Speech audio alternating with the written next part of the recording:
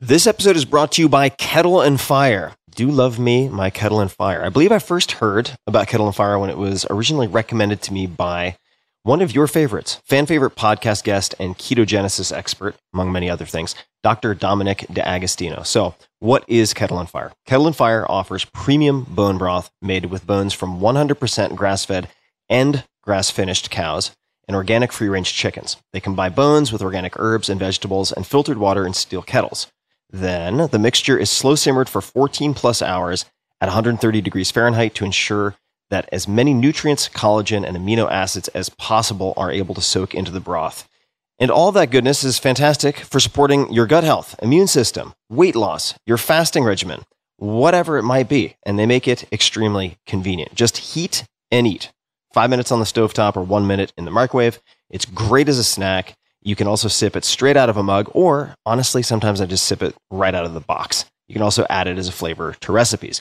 And they sent me some eye-popping stats. It's pretty amazing. 24 million plus cartons sold, 25,000 plus 5-star reviews on Amazon and their own website, 2-year shelf life, and 0 preservatives, added flavors, antibiotics, hormones, or colorings. And all of their broths are paleo, keto-friendly, and Whole30 approved. They're also my neighbors here in Austin, Texas, and I'm happy to support a local company. So check them out. You can save 25% off of your order by going to kettleandfire.com/Tim. That's spelled out kettleandfire.com/Tim and using code Tim at checkout. One more time. That's kettleandfire.com/Tim and code Tim at checkout. This episode is brought to you by Allform. If you've been listening to this podcast for a while, you've probably heard me talk about Helix Sleep and their mattresses, which I've been using since 2017. I have 2 of them upstairs from where I'm sitting at this moment.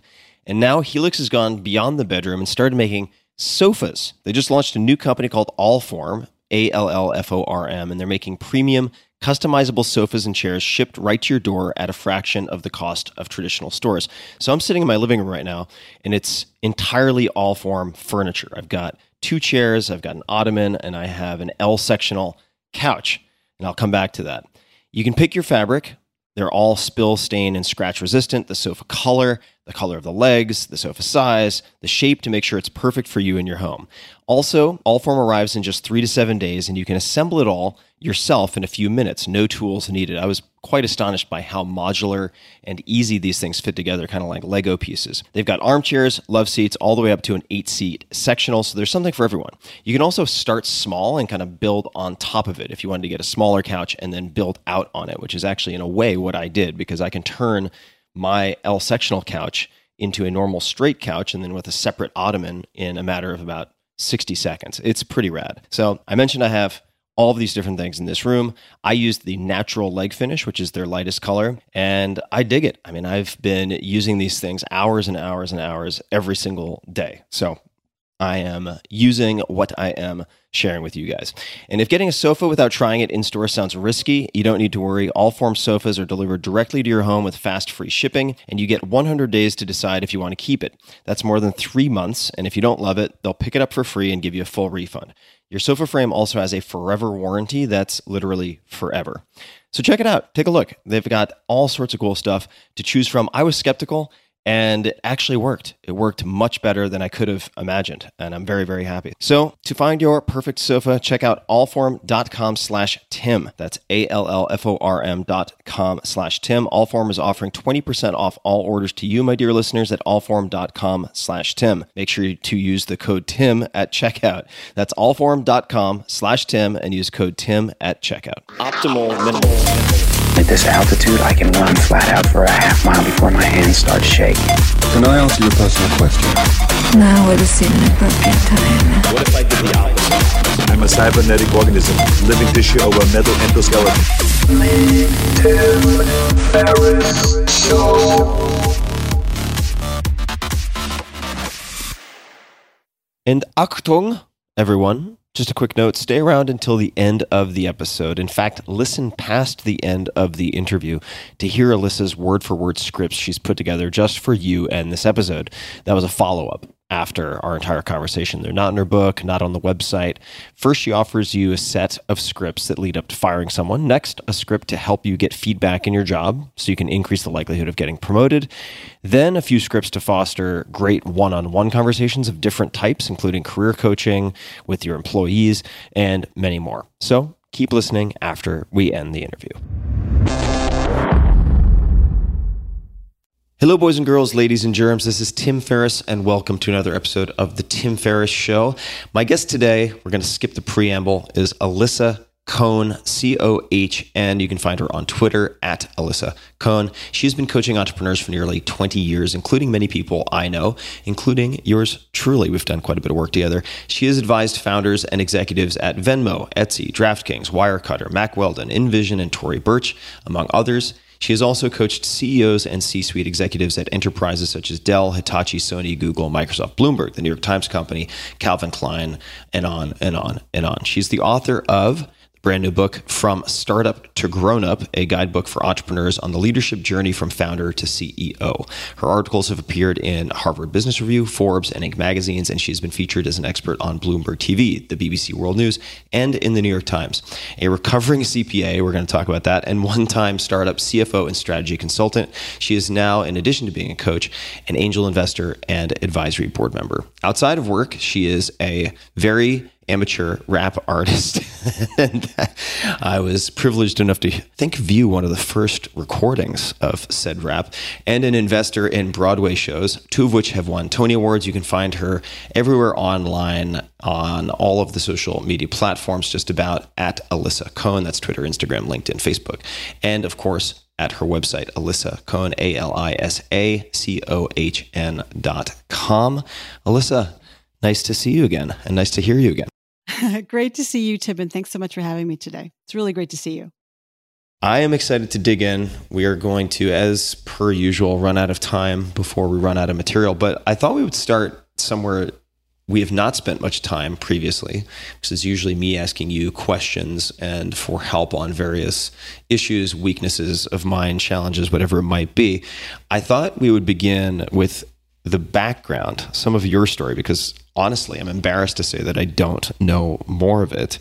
So could you just paint a picture for us of where you grew up and then the sort of professional journey that led you to coaching? Because I know that's not where you started.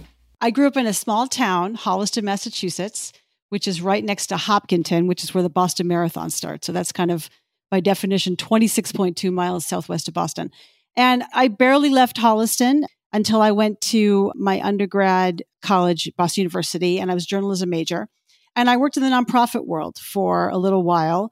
So I was the chief of staff to the provost at Northeastern University, and we were doing strategic planning.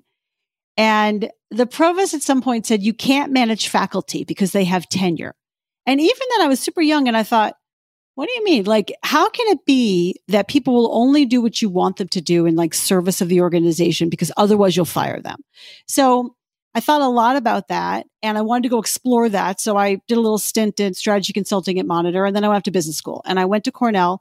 And at Cornell, I got all turned around and I was no longer focused on people and organizations. I was focused on finance and accounting of all things, and also strategy. So I exited business school into PwC, into the so-called advanced development program. It's 5 years to partner, so fast track to partner. And I thought, hey, this is great. And as I got into my life, I will say that I told one of my professors, I said, I'm going to PwC. And he said, well, that will be very refreshing for the profession. And I didn't quite know what he meant, but as I went through, I just realized this is not necessarily my tribe. And also PwC was so big that I just felt like, oh, I can't really make a difference here. It was a fantastic firm and a fantastic actually experience. But after 2.5 years, I had I'm happy to tell you about it. I had like a dramatic moment that I realized this is not for me. And so I went off to try to figure out what's for me. What do I want to do? And I met a coach at that point. And that's when I realized, oh, that's what I want to do. Well, let's talk about two things real quick to interject. So the first, with the provost and the comment that you can't manage faculty because they have tenure, or if they have tenure, that was meant to convey that if we don't have the looming shadow of possible punishment by firing. You can't get people to do what you want them to do. Was that the sort of gist of it? That's okay, the gist got of it. it. That's what he meant. Yeah. And then the dramatic moment, rather than gloss over that, let's go right into it, because a lot of people stick around in sort of this Walking Dead sentiment in some profession or job they don't like for a very, very long time. So what happened? I guess at that time it would have been at PwC. Yeah. What was the catalyst? I was at PwC, and again, it is a great firm. And also for me, I just felt like this is not feeding my soul. And this is a Big Four, Big Five accounting firm for people who don't know. Yeah.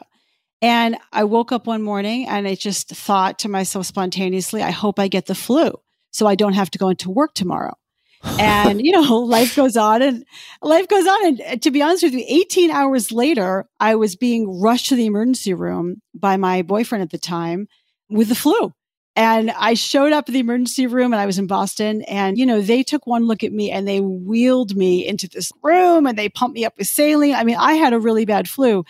And I just thought at that time, that night, as I spent the night there and for the days that followed, I just thought, I can't do this anymore. It's not me. I can't do it. I thought, like, I'd rather be a waitress. I can't handle this experience of not feeling sort of nourished and satisfied.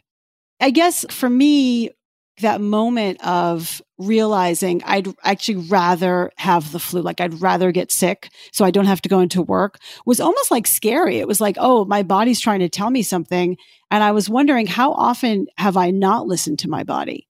As I've sort of head down, force march, like, you can do it, because I was very goal oriented. And this is one of the first times in my life I just went off my plan and thought, well, what am I going to do now? So I was down for the count for like 2 weeks. And every time I thought about going back to work, my fever went back up. And, I thought, oh, but what am I going to do now? Like, washed up at 27, what am I going to do now? But in my head, I kept thinking, these words kept coming through my mind: to make a difference, that the work of my hands matters in the world. And that's what I set out to try to figure out. How can I do something that was going to help me make a difference? And what happened? Or what did you do? Because I would imagine a lot of people have that desire, but then they're groping around in the dark, or they never quite arrive at an answer. So how did you arrive at an answer?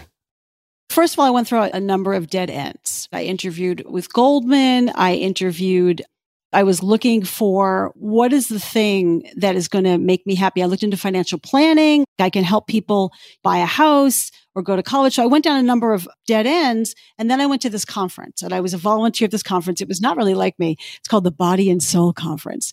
And okay, hold on. Pause real quick. So this is just my nature with these conversations, because I think the internal process is really important here, or lack thereof. So PwC, huge firm. Yeah. You're like, I would rather be a waitress. Why then interview or consider Goldman Sachs? What led you to consider Goldman? I went to an Ivy League school. I invested all this time and energy into the MBA. All my peers were like on Wall Street or doing some sort of corporate finance job inside of a company. There wasn't a lot of context for getting off track. And so I didn't know at the time, I didn't have a lot of ideas. Like, what are you going to do? I really didn't know what I was going to do. When you have a kind of a pedigree, you have a lot of pressure, I guess I would say, to focus your efforts that only a set of things are good enough. Only a set of things are the right things. Yeah. And it's not so easy to go off path. Yeah. I think also, if your experience mirrors mine at all early on, there's also a very limited, or at least I had, and I think a lot of my classmates had, a very limited awareness of options outside of a few things. Very few things. Right. It's like investment banking, management consulting, Big Five accounting. That's expanded a little bit, but at the time, really, law, perhaps, if you continue with a professional degree, but the types of companies that were recruiting and the types of stories you heard tended to be, at least in my case, from really a tiny, tiny, tiny slice of the total spectrum of possibilities. Definitely. a tiny slice. And again, there was like a sense of you could only do things which were sort of in some way worthy of all that time and energy you spent in your education. And again, building kind of this pedigree. And so there was a lot of, to your point, you didn't always know what was out there, but also if you strayed from this tight, narrow list of things you could possibly do, it felt like somehow you were not being successful. You were giving up. You were not fulfilling the promise that you had thought about in business school.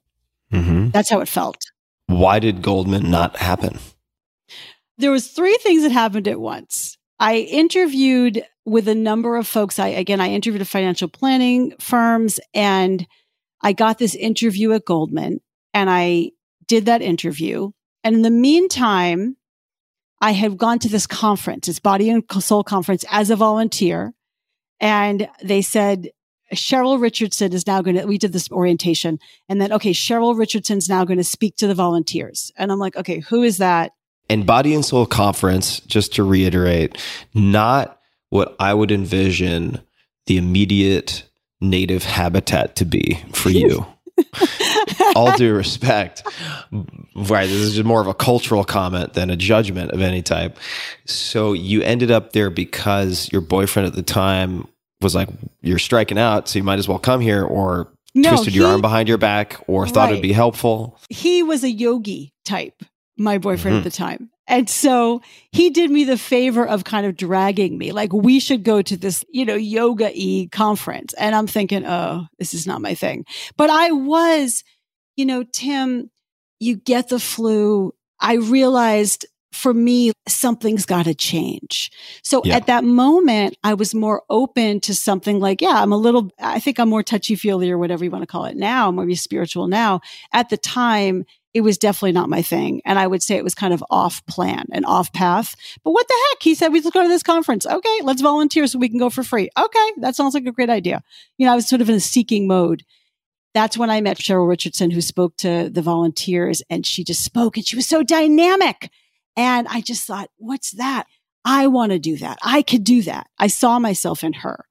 So I was sort of following her around the whole conference, and I thought, I want to become a coach. In the meantime, this Goldman thing was still happening. In the meantime, I was being recruited by a startup. And so in the end, I got the offer from Goldman to do private client services or private wealth management or whatever it was called. And I ended up taking the job with a startup. And I was, the 4th employee into the startup.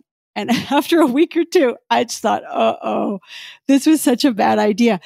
It was sort of chaotic. I didn't know what I was doing. They didn't know what they were doing. I just thought, this was like a bad decision. It's quite a transition from PwC to And by the way, I just a handful of employees. I just want to say that was also before the startup world was so mythologized. It was before the startup world was, the sexy startups. It was a startup. Why would you go do that? Even I didn't know why I would do that. But I just thought, I can't become a coach yet. I'm not experienced enough. I got to take coach training. And I thought, startup, I can make a difference there. A small company, I can make a difference. So a week or 2 went by. And I just thought, what a mistake. Such a mistake. So I screwed up. This did not happen easily. I screwed up my courage. And I got back in touch with the guy who I talked to at Goldman. And I just said straight up on the phone, I've made a mistake. I should have taken your job offer. This was a bad idea. I would like to now reconsider. And he said, no. He said, no, that was the opportunity you had. You made your choice. And we had actually a very cordial, quite lovely conversation. And he gave me 2 gifts in that call. He said, Alyssa, you have a superpower. Your superpower is that you are very credible. You show up instantly credible. I didn't know that because I was feeling pretty insecure, I'll tell you. And I didn't know what I was doing.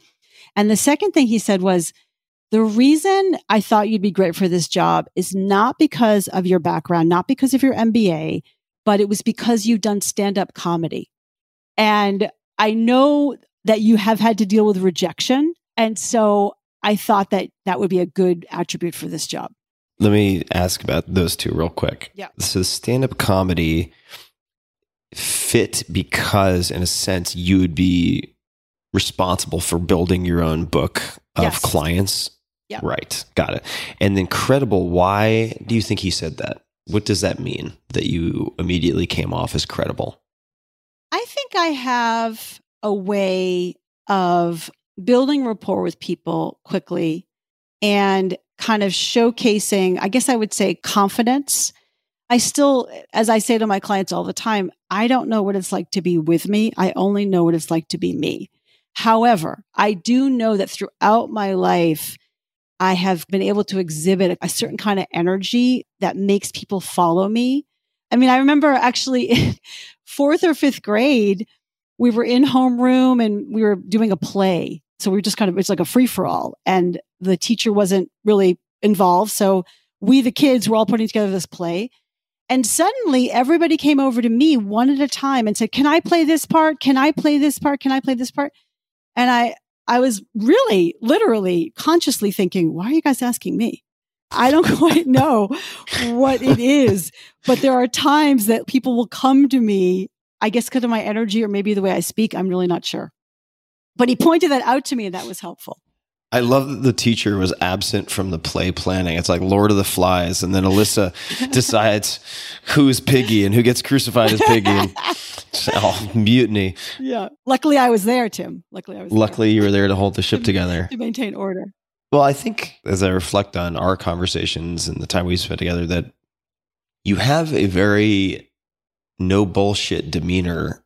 And I think that probably translates to people feeling confidence in what you say, because if you don't like something or you disagree with something, you're very open about that. So I think that gives people, at least some people, a degree of relaxation and comfort, which might sound strange, but because they don't second guess what you're saying, if that makes any type of sense. Thank you for saying that, Tim. And I feel like you said it very diplomatically, which I appreciate. You're welcome. I'm working on that diplomacy. That's good. But I do think it's no bullshit. And people say you're very direct. And I don't even think I'm being direct. I sometimes think I'm trying to be less direct, but I guess I come across as direct. That does seem to be a thing. Cheryl Richardson, let's return to this, because for me, if I think about temperament, direct, quantitative, with comfort with the numbers through business school and training for PwC, et cetera, what was it that appealed to you about coaching? Why did it seem right at first blush in encountering Cheryl Richardson to appeal to you? Because that wouldn't be something, had I looked at your trajectory up to that point, it's not something I would have, at least from what you've told me, I wouldn't immediately have guessed that. I have to be honest, and I've thought about this quite a bit. I always think, what did she say? And I don't know what she said. I have no idea. But she stood in front of the room and she gave off this incredible energy. And you felt empowered after that energy, after that talk. And then I followed her around for the rest of the conference. And at some point she was in a room of like 500 people. And she said, okay, who wants to stand up right now and get coached? And I thought, oh, what's going to happen? So someone stood up and she coached this person there in front of everybody for 20 minutes. And I do remember vividly thinking, oh, I could never do that. But I also thought, oh, I could do that. I saw that in myself. And I remembered, I sort of realized that throughout my life, people have come to ask me for advice about networking, about careers, about problems they were having. So I sort of saw myself in that supportive problem solver, and definitely to be someone who really makes people feel like you can do it. I sort of recognized that I had that energy inside of me. So let me, for people who are wondering, give people a concrete example of one way that you do this, because there are coaches who disempower in the sense that they might even be effective, but they take the agency of, like, the locus of control, the agency from the athlete, the client, the fill in the blank, and sort of become the person who helps fix the other person. And while you are very helpful, I know in our conversations, and certainly I've seen you do this elsewhere, if somebody asks you for advice on a given situation, very often you'll respond with, well, what do you think? And they'll say, I don't know. And then you'll respond with, well, what if you did know?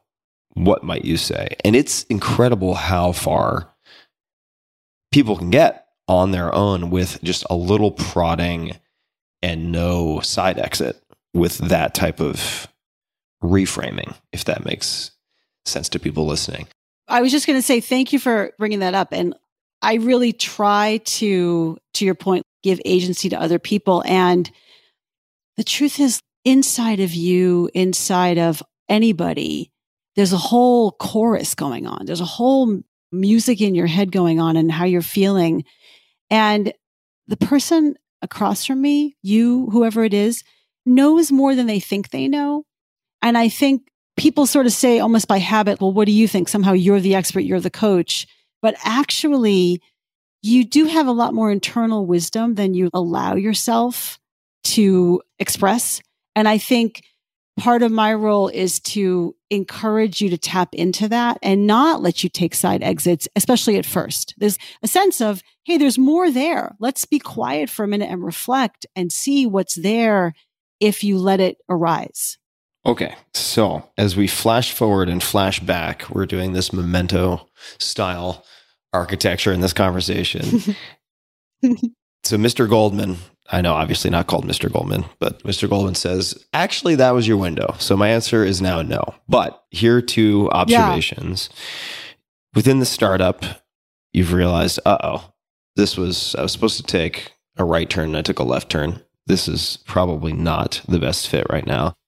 And shortly, I guess, beforehand, you had this encounter with Cheryl Richardson. What did you do then? First of all, it was actually extremely helpful that he said that to me, because I can get this way and I don't think I'm alone. It's like, should I have done that? Should I do that? This was a bad idea. Should I go back? Should I ask him? All these questions, which can be kind of draining. So I was actually very happy and proud of myself that I had gone back and asked. I was disappointed by his answer. I was actually quite crushed. Oh no, what am I going to do? But the clarity was so helpful. I don't have to now wonder, should I have done that? Oh, I didn't know. Did I make a bad decision?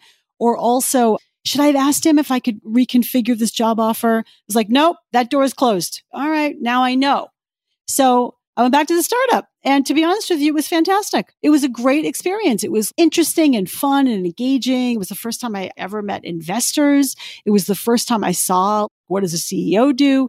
Also, I have a proactive nature and I was able to express my proactive nature. All these things needed to get done. And so I kind of figured a lot of things out by myself and with the company, with the rest of the employees.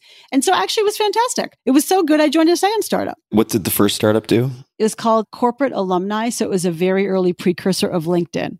Amazing. Which means timing is everything. Yeah, timing is important. Yeah, I don't think you're alone in the questioning yourself and decisions and so on. I was joking with somebody last night. They were talking about their onset insomnia, and I was like, "Oh, you mean when you lay down to go to sleep and your mind is like, oh, thank God we have some time. I've been waiting all day to talk to you. Here we go." Yeah, exactly. Yeah. Okay, so I don't know if there are other dots to connect beforehand, but at what point did you take your pilgrimage to San Diego? Oh. Was that years later? Was that shortly thereafter? And also, I should ask, while you're working at these startups, were you exploring in your off time the world of coaching, or did you really just chalk it up to a weird, interesting experience that grabbed your attention and that was that? End of story. Let me move on to my real career in startups. No. In my mind's eye, whether it was conscious or not, I was on the path to coaching. Definitely. And Cheryl, what should I do? I followed around the conference. What should I do? Should I take coach training? So I took coach training and I coached all my friends. I insisted on coaching all my friends. And I even at some point, I don't remember exactly when, but I hired my own coach. But in the meantime, I left the first startup. I went to the second startup. I was the CFO for a little while because the CEO came to hire me to be the GM of the Boston office. He was in California. And he saw on my resume, he hadn't seen my resume yet. He saw on my resume that I was a CPA. And he said, "I see you're a CPA." And I said, "Yeah." And he said, "You want to be the CFO?" And I said, No, I really don't. And he said, listen, I have a rent-a-CFO. She's robbing us blind. I need you to come to California and be the CFO for a while. You can hire a replacement and then come back here to Boston and be the GM. That was what they hired me for. And I said, all right, that's what I'll do. So that's what I did. So I spent some time there as a CFO. I kind of got things sorted out, and it was, of course, a very good experience. And then I came back to Boston and I was the head of the Boston office. And it was an incredibly good experience because I kept telling myself, you can't be a coach yet. You're too young. You're too young. You don't have leadership experience. Who's going to believe in you? Well, after a couple of years in the startup world, you have leadership experience.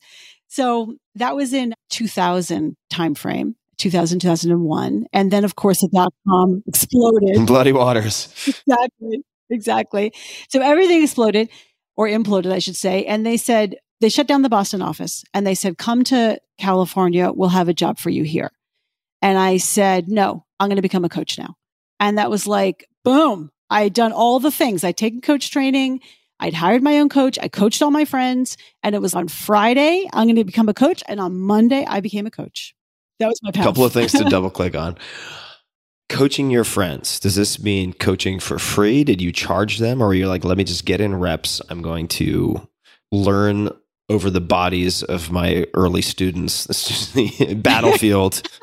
You know, how did you approach that? I coached them all for free. In fact, they did not want the coaching. I insisted on coaching them. I pushed myself on them. So I should have paid them, actually. It's the truth. I got in reps, to your point. And then after, I would say probably was after I became a coach, I began to coach strangers for free. So it was no longer friends. It was, how do I start with somebody who I've never met before? Did you just panhandle with like a Will Coach for Change? Or how did you find these strangers? I asked my friends, do you know anybody who might want to coach for a period of time? I'm just a beginner, so I'm not going to be charging. And so I got referrals through that. And you get something out of it. First of all, you get the experience, but also if you do a good job with them and they're happy, they refer you to other people, which they did, who ultimately pay, right? Not just you can't make a living actually coaching for free, it turns out. And I went to a vendor fair at my gym. I remember vividly, and had people sign up to do an introductory session with me. So a lot of people did this introductory session with me. And that was also, to your point, getting in reps. It was a feeling of practicing. How do you practice with somebody? That's also when I saw that you can add a lot of value very quickly for people just by listening to what's going on with them and responding and sort of helping them sort out all the things they're struggling with in their lives. Okay. So if we look at kind of present day, recent times, we met through, I don't know if we should mention his name explicitly, but we met through a mutual friend, an old friend of mine, who was in the process, I guess, when you met him, of building up his company. While you were together, sold it for, I have no idea, 9 figures somewhere. So you went from vendor fair at the gym to working with people like that, C-suite, et cetera. By the way, I do want to talk about pilgrimage to San Diego. Let's go directly to pilgrimage to San Diego. So after I had become a coach and coached all these people at my vendor fairs and finally found someone some people to start paying me, I started coaching. I actually started teaching and facilitating inside of a large company. And so from there, I was able to coach a lot of executives inside of this large company. And I was like, awesome. It was fantastic. And I read about this in the New Yorker magazine, this incredible coach, Marshall Goldsmith, who is well known as the number one coach in the world and all the trappings that come with that.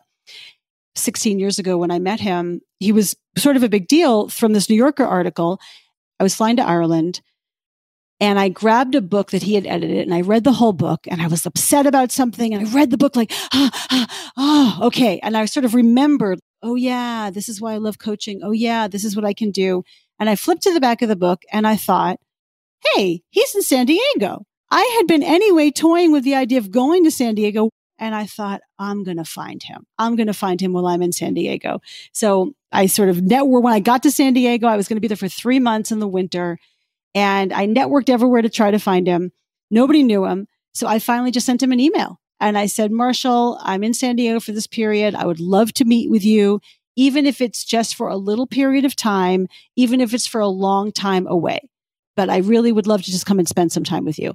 And a week later, he emailed me back, and I was able to kind of do my pilgrimage to go see Marshall Goldsmith, the great Marshall Goldsmith, in his home in Rancho Santa Fe, California. Tell me more about this email pitch, because I bet he received a lot of those, and I can't imagine he said yes to them all. So what else was in there? Why would he reply to that?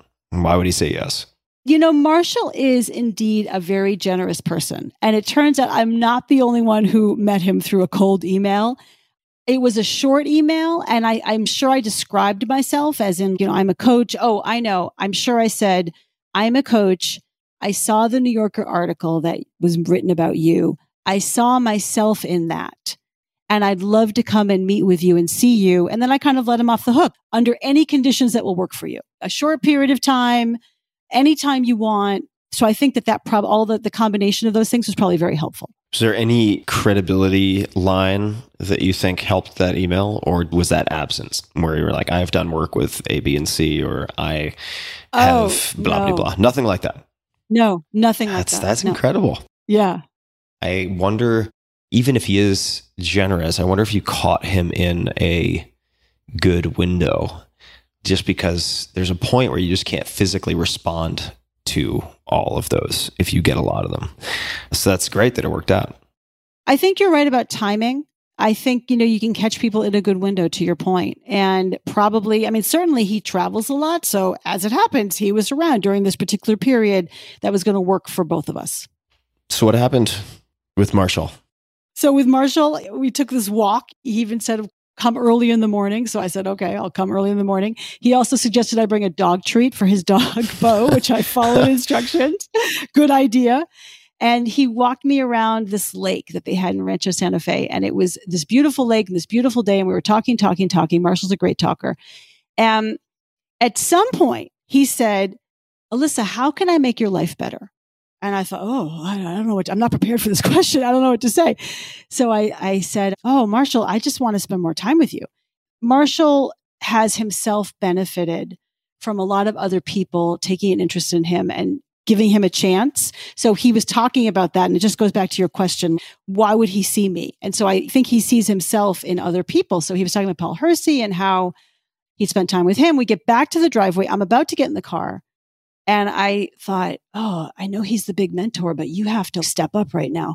So I said, well, Marshall, how can I make your life better? And he said, well, there's a project you could work on with me. I was like, oh, that's fantastic. Yeah. That's wonderful. I'd love to do that. And he said, but it's in New York. And I said, perfect, because I live in Boston. I don't think he quite realized I was only in San Diego for this 3-month period. So I was like, that's great. He said, okay, send me your resume and wait for further instructions, which I did. And next thing I know, I was in the executive dining room of this big bank in New York City. And meeting with the Illuminati? What happened there? Yeah. Well, I was meeting with the COO of this big bank, and the three of us, it was me and him and the COO. And he pretty much said, this is Alyssa. She's going to be working with me, and she's going to be part of the coaching team. So that was the first time I did anything with him. And we worked together pretty closely for a couple of years. And he would bring me into engagements he was working on, and I would do this, we call it stakeholder-centered feedback. So it's stakeholder-centered coaching, which means 360 feedback from the folks around the executive, and I would do that. Just a quick thanks to one of our sponsors, and we'll be right back to the show. This episode is brought to you by Wealthfront. Did you know if you missed 10 of the best performing days after the 2008 crisis, you would have missed out on 50% of your returns? Don't miss out on the best days in the market. Stay invested in a long-term automated investment portfolio. Wealthfront pioneered the automated investing movement, sometimes referred to as robo-advising, and they currently oversee $20 billion of assets for their clients.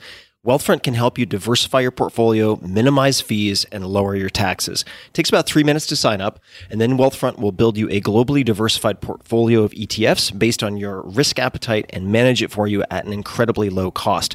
Wealthfront software constantly monitors your portfolio day in and day out, so you don't have to. They look for opportunities to rebalance and tax loss harvest to lower the amount of taxes you pay on your investment gains. Their newest service is called Autopilot, and it can monitor any checking account for excess cash to move into savings or an investment account. They've really thought of a ton. They've checked a lot of boxes.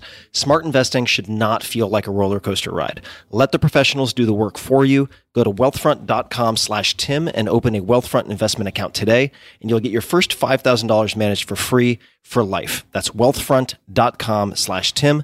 Wealthfront will automate your investments for the long term, and you can get started today at wealthfront.com/Tim.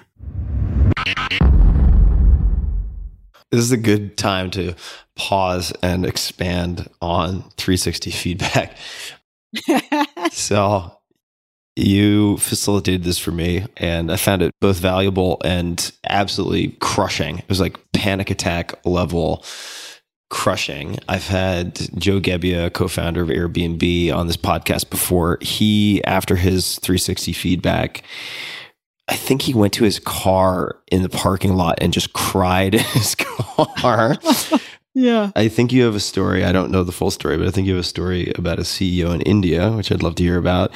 Yeah. Within the context of describing what 360 feedback is. I will describe it. And then, Tim, I'd love to ask you actually double click on what you just said in terms of valuable and then also, of course, very confronting. But all it is when I'm working with somebody, like in your case for you, I went to a number of your employees and also business associates, and I asked people 3 or 4 questions. But the basic questions are, what is Tim great at? What is his strongest strengths? What does Tim need to get better at? What are his development opportunities? And then what specific behavioral suggestions do you have for Tim to help him be a better leader, a better professional, kind of whatever that is?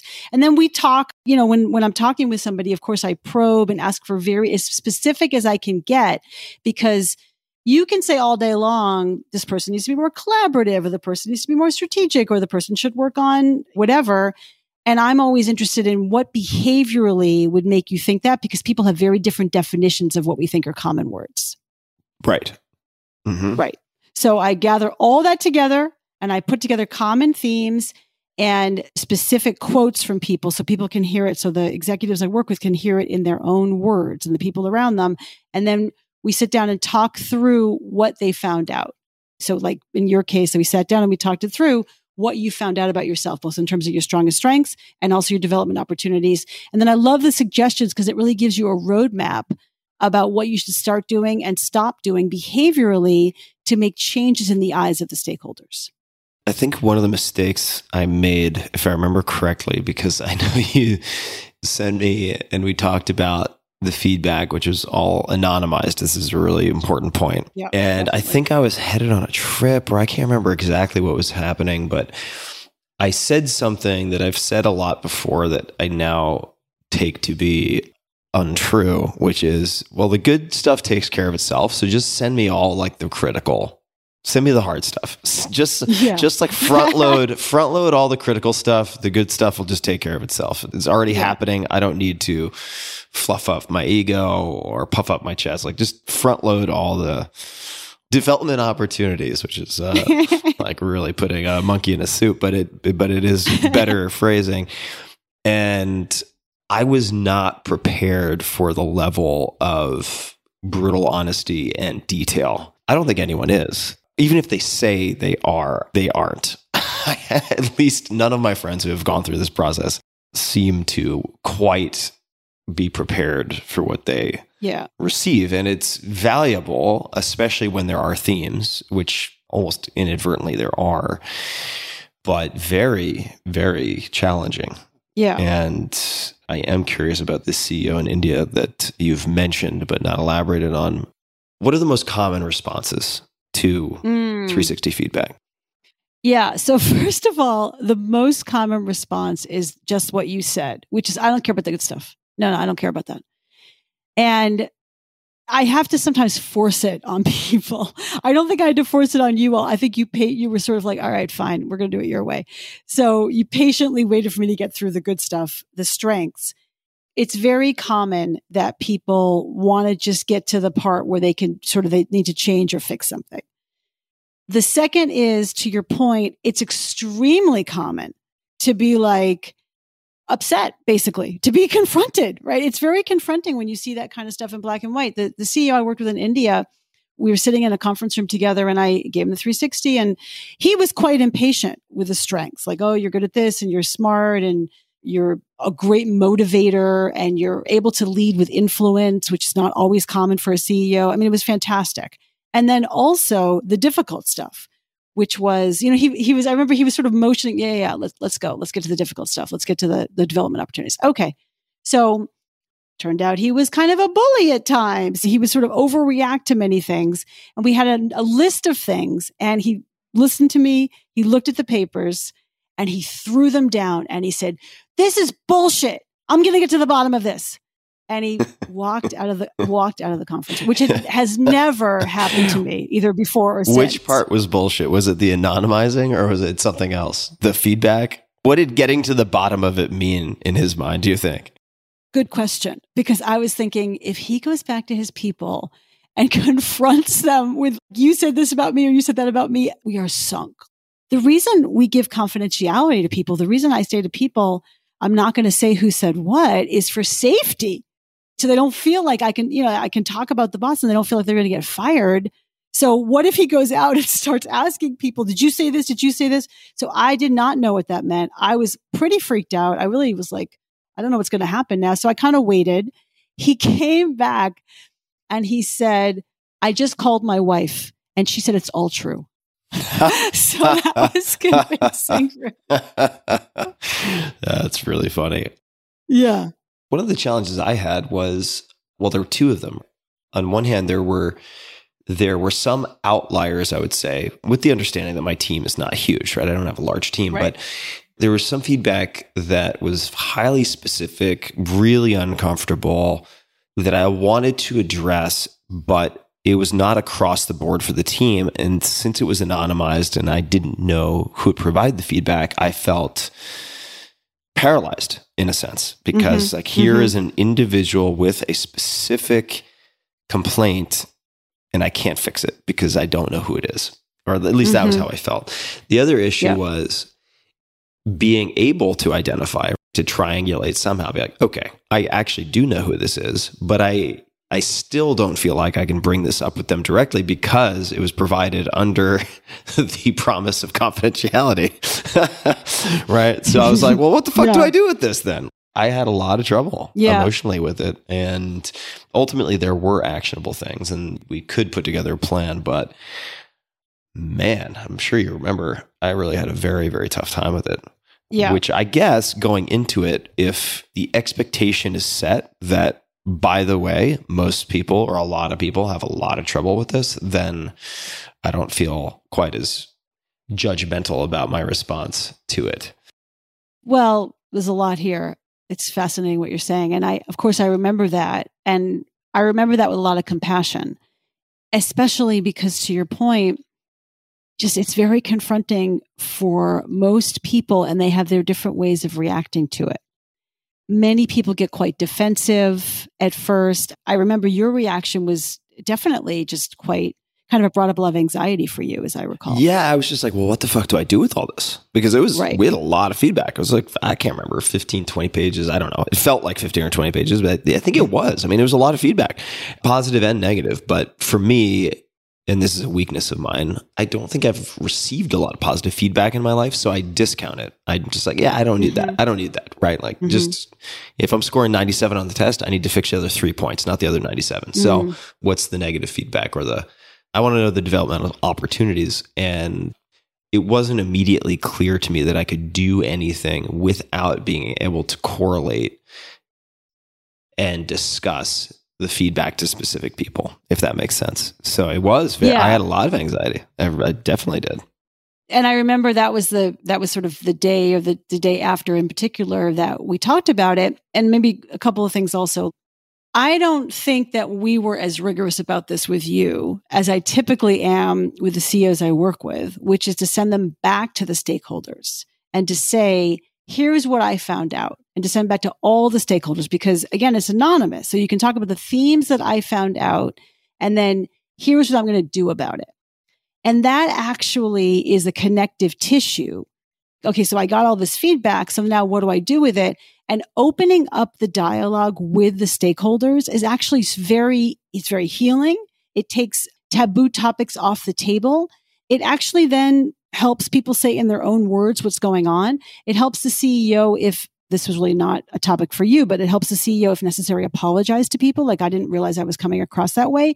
So in many ways, that process, it's a starting point of getting the feedback itself and then sending them back to the stakeholders to have open-ended conversations about what they found out, what they're going to do about it, bridges the gap between the feedback and then the response. But I guess I'm wondering about you, Tim. Could you talk about what was valuable about it? And what did you change as a result of it? Well, I think that there are certain themes that came back, not surprisingly. So since I have not historically received a lot of positive feedback, I tend not to give a lot of positive feedback. There were a number of themes like that were self-evident in their importance. It just took the reinforcement of multiple people saying something similar to really drive the point home that something needed to be done about that. Also, I think that as someone who has worked remotely most of his life, it's easy for me to forget how helpful team cohesion can be. Yeah. And with a distributed team also, I think it's easy for me to take that for granted because I tend to, I think, do better than most in an isolated environment. I just don't need as much. I think I'm bizarre in that way. I just have some mutation where I don't require as much socially. I require quite a bit environmentally, but not socially. So seeing those things as themes as opposed to one-off comments by individuals distributed over a long period of time was helpful to then sit down and say, okay, what am I going to put in my calendar? Because if it's not in my calendar, it's just not real. What am I going to put in my calendar to block out time to start to address some of these things or develop certain habits that counterbalance other things? So I think in those ways, it was very helpful. I required a cooling off period before I could get there. Yeah. And to be clear, it wasn't so much anger at employees or team members. It wasn't obvious to me immediately how to fix these problems or even that they were fixable since I couldn't have specific conversations with specific people. I think that is where I had the most struggle at the time. And I think that's from speaking with friends who have done this. I think that's pretty common feeling. Maybe it's magnified or maybe it's lessened by having a smaller team. I don't know. And there's certainly, other things that we've done that I've found helpful that perhaps you could speak to, like the pre-mortem as opposed to the post-mortem. Could you speak to what that is? People know what a post-mortem is. Like, let's debrief how this went. But I work with my clients and also thinking about a pre-mortem. So thinking about, let's assume that this doesn't go well. This fails in some way or doesn't fulfill the promise. What are the things that we did that made it fail? And if you can anticipate those in advance, you have a much better way, a much better hope of planning to not have those things. One of my clients did this. They were doing a partnership with a larger company, and the pre-mortem was all the things that are going to prevent us from winning, from doing it right. And one was lack of communication. So my client that I was coaching from the startup, she realized, okay, I need to proactively make sure that I'm going to put meetings on the calendar that are going to contain all of us, project meetings that are going to contain all of us on a regular basis. Now, what normally happens in any kind of company, we're too busy, we're good, we don't need those meetings, we're all set. But she really insisted because she sort of saw it's going to be easy for us to get off track on this project. And it really helped them all stay on the same page and also help them build relationships so that when things got bad and when things sort of got rough, and they did, the relationship amongst all the team members who were working together was much better. So that's an example of the way you can use a pre-mortem. I think the phrasing is really important, as always, because the words reflect, and the questions we ask reflect the precision or lack of precision in our thinking, rather than saying what could go wrong. What could go wrong? Saying, let's assume 6 months from now, the project has failed. Yeah. First of all, that forces you to define what failure is and what success is, Totally. respectively. So let's assume 6 months from now, this project has failed. What does that look like? And then what are the most likely causes? What are the things that most likely contribute to that? And walking through, if you were to create the perfect recipe for producing this failure, what would the steps look like? What would the ingredients be? That's a good way to put it. Super, super, super helpful. I want to touch on a couple of other points. We can digress. I should say we can weave this conversation in any nonlinear way that we like. But you are very good at keeping people on point, which presupposes there is a point in conversations and meetings. Could you speak to establishing agendas or goals for meetings? How do people actually ensure that meetings are valuable? Because there are also many people listening to this, no doubt, who look at their calendar for the week and they're like, for fuck's sake, I have 80% of my time blocked out for meetings. What is happening in these meetings? Right? Yeah. Or I wish I could not be at some of these meetings. How do you make a productive meeting? I am always astounded at meetings and how inefficiently they're run and how much we waste our time in meetings. I'm always like, guys, it's an expensive room, right? Like actually it matters that we're all here and kind of meandering off course. So when I'm there, or what I always try to do is get people to do this, hopefully, when I'm not there, to get into the habit of saying, what's the goal of this meeting? What is the purpose of this meeting specifically? And what does success look like? We're going to come out of this meeting with, and then some definition of success. And then how are we going to get there? So when I often will say to people, what's the goal of the meeting? They kind of list out an agenda. First, we're going to talk about this, then we're going to talk about this. And actually, what's interesting to me is that it takes a minute for me to have them step back and say, no, really, what's the goal of this meeting? Like, what is the outcome you're looking for?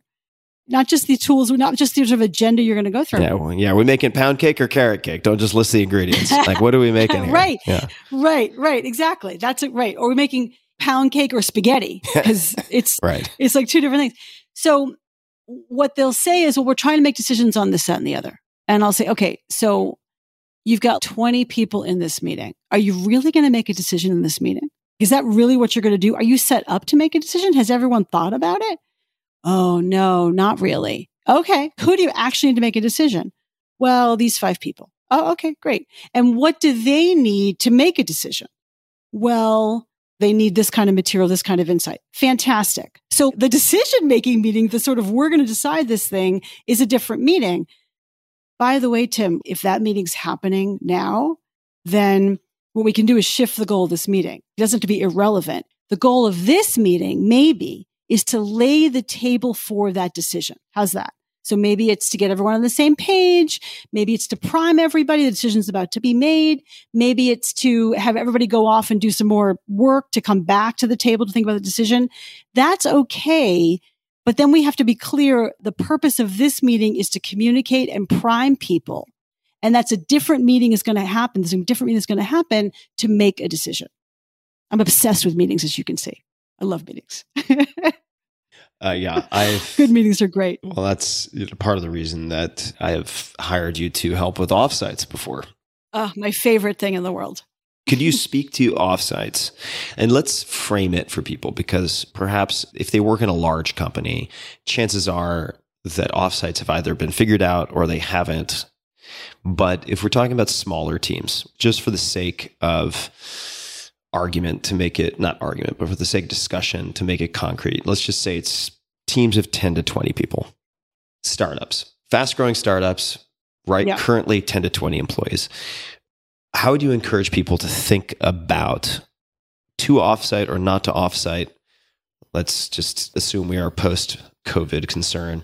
Right. And then if the decision is to offsite, how to think about formatting such a thing? Well, I like to think of myself as somebody who doesn't overprescribe. As a coach, I don't walk into a situation and say, let's do an offsite. We need to have an offsite. No. First of all, I'm involved. So what I'm finding are a few symptoms. And the symptoms might be people are not on the same page. People don't understand the goals. There's not maybe a strong relationship between key people. To your point about team cohesion, there's just not an esprit de corps. So what that means is all of those things get in the way of work and get in the way of kind of rowing in the same direction. So that's what I would say to the CEO I'm working with, the leader I'm working with, let's do an offsite. Now, as I recall, Tim, you were a little skeptical about doing an offsite. I was. I mean, this just comes back to not recognizing that my norm is not normal. Right. I mean, I have certain mutations, and don't get me wrong, they're not all enabling. I have some crippling deficits, but I was skeptical. I was like, yeah, do we really need this? I mean, we live in a digital distributed world. People are doing their work. We have Asana, we have Slack, we have these tools. What are we going to do in the offsite? I mean, I don't quite understand the value. So yes, I was very skeptical. Yeah. But so you were actually not, to my not credit, alone. I did it. You did it. What made you agree to do it? Do you remember? I think that for a lot of things like this, ultimately it came down to what's the max downside and is there a possible upside? If so, what might those upsides be? And then just looking at it and concluding that it's an experiment worth conducting. I hadn't decided that it was a bad idea. I hadn't decided either that it was a good idea, but I came to the conclusion, kind of weighing the pros and cons, that it was a worthwhile experiment. Yeah. Like, what the heck? Yeah. Let's just try it. Yeah. Why not? Yeah.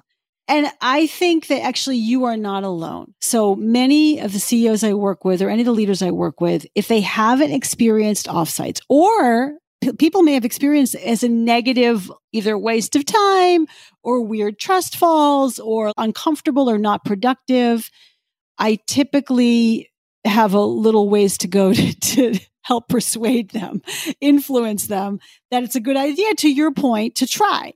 So for me, what I like to do is I use data, as in, this is my experience of the team. So the team doesn't know, as I said before, the things going on. It'll be really helpful to get everybody on the same page. It'll be helpful to do this one particular working session in a way where we step outside the day-to-day and do it together in a concentrated period of time. But at the end of the day, Tim, just like you, they're like, all right, let's try it. So then we try it. And to me, it's the same thing. What's the goal of this offsite? So it's a 1-day offsite, a 2-day offsite. What's the specific goal that we want to get out of this? And by the way, team cohesion, having some laughs together, enjoying being together, that's part of it. That's a fantastic goal. Especially, by the way, coming out of COVID, that's a fantastic goal right now, just to kind of reconnect. But then it may also be to plan the year. Or it may also be to think through how we're working as a team and to improve the way we're working together as a team. And it may also be specific projects that the team is working on that'll just, again, benefit from a quiet, reflective space together. It really struck me after the fact as so clearly valuable also in establishing a feeling of team for a distributed team who individually otherwise can feel very, very isolated. Right. And this is particularly true, I think, in my team where there's not a whole lot of overlap. It's not like I have 5 people working in one division, 20 people working in another. I have very clearly defined roles and they don't overlap very much. And therefore, people can kind of feel like they're on an island interacting with me on a somewhat minimal level via phone and certainly via FaceTime, in person or otherwise. And that can be really hard for people, really, really hard for people. And I also found it really enjoyable. Surprise, surprise. Tim also likes to be social sometimes. And breaking bread and having meals and bullshitting and cracking jokes and having interaction that is not limited to, all right, what's the status on X? What are the next steps on Y? Was really helpful to fortify the health of the collective, so to speak. I was surprised. Yeah, I remember you were surprised. I even remember this feeling of, oh, you're having fun. That's good. That's good. I think your team was way into it and no one knew what to expect really. But I appreciate that you have come to see the value of the feeling of enjoying being together as being actually tangibly helpful for the team to work together. Yeah. Yeah, absolutely. That's great. Yeah. That was fun. It was fun. And, I wanted to read something that, speaking of my team, so that I was just sent by someone on my team because I asked them for it, that is related to wasted time in meetings. And this is from John Arnold, who's an incredible investor, very, very effective philanthropist also. In 2007, he became the youngest billionaire in the U.S. and has a fascinating story. And in fact, my friend Dr. Peter Attia, interviewed John Arnold on his podcast, and I encourage people to listen to it. He started a firm called Centaurus Advisors. This is a long time ago, which was a Houston-based hedge fund specializing in trading energy products. Amazing story. Really, really fascinating guy. And he was in Tribe of Mentors. And I think the question he was responding to is something, what have you come to appreciate or do more or think more about as you've grown older? And here's his answer. It's pretty short. I had not appreciated the maxim time is money until recently, which is surprising, right? Coming from someone of this level of accomplishment. So he continues, but for those whose time is a scarce resource, learning to say no to meetings is a necessary skill. Sitting through an unproductive meeting has huge opportunity cost. It seems obvious, but people struggle with equilibrating time and money. And this is the part that really stuck out for me. It actually still kind of pains me to read this because I recognize it also in myself. There are many organizations that fret over small direct expenses, yet have no misgivings about keeping superfluous staff tied up in a conference room for hours.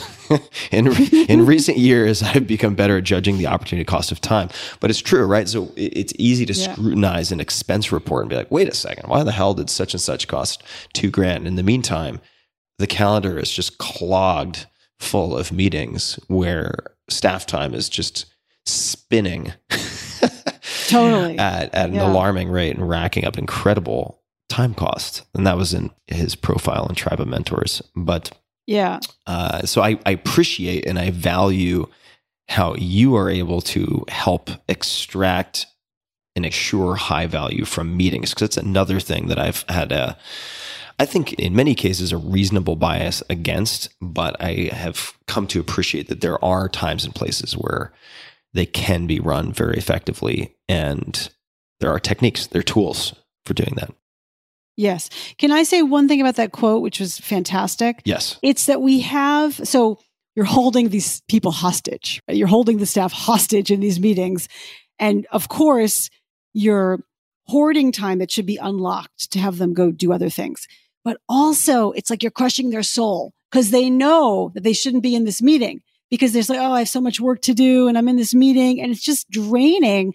People don't feel burned out because they're working long hours or they're working hard. People feel burned out when they're wasting their time, when things are hard to do, or when they're spending their time in these endless meetings that don't feel relevant to them. So I think that's part of the unlock is also it's to be efficient and effective in your meetings. And it's also to recognize that people should be freed and unlocked to go do their work. And they're going to be happier when they're putting their time and effort into things that matter. Yeah, for sure. For sure. I mean, if I look at the times when I am energetically under-resourced and exhausted, it's not when I'm working really hard on something I care about or something I'm excited about. It's when I'm dying to death by 1,000 paper cuts. Right. Right. Or locked into something that I'd prefer not to be doing. Thankfully, not very often, but it does happen. So let's also talk about one of your strengths, which I have personally benefited from. I know a lot of my friends who have worked with you also benefit from, and that is scripts. Mm-hmm. And my friend Ramit Sethi has scripts for all sorts of things related to personal finance, and they work, right? So if you want to renegotiate your credit card fees or whatever it might be, or you want to ask for a certain favor from your bank, there are simply scripts that work better than others. And I'd like to talk about a couple of them. You have scripts for a million different things, and you actually have these scripts in your book. So for people who want a full repository of these scripts that have been refined over time from startup to grown up is the book. So pick that up. Well, let's talk about an uncomfortable situation in the work context. And for my team who's listening to this is not because any of you are falling in this category, just to be clear, how to give someone feedback about the fact that they're not addressing feedback you've already given them. Yeah. Or that you've given them multiple times. So what I think oftentimes the clients I work with, and really let's think of a CEO of a startup that I work with, his point of view to me is, I keep telling him, I've told him multiple times. I've told him he's not doing it. So then I'm like, let's step back, because your job is not to nag people. That's terrible. This feeling of like, oh, I'm the nag now. Now, to me, it gets interesting. And I like to give people a framework, which is content, pattern, and relationship. So content, pattern, and relationship. So content is CPR. CPR. Exactly. So the content is the thing that they're doing. Let's assume that your vice president of product is not communicating with the people around him. He's kind of like living in a silo. And we need your information to feed into sales, to feed into marketing, even to feed into engineering. And you're not proactively telling people what you're thinking and what's going on. So that's the feedback. And I need you to proactively tell your people, tell your peers what's going on. And then life goes on and he doesn't do it. And the CEO goes back and says, hey, I really need you to proactively tell your peers what's going on. They need this information. It's really important. So it doesn't happen again. And rather than keep going back, it's really helpful to say, hey, I've been seeing a pattern. So I've been asking you to proactively reach out to your peers and tell them what's going on. It's actually really important because they need the input.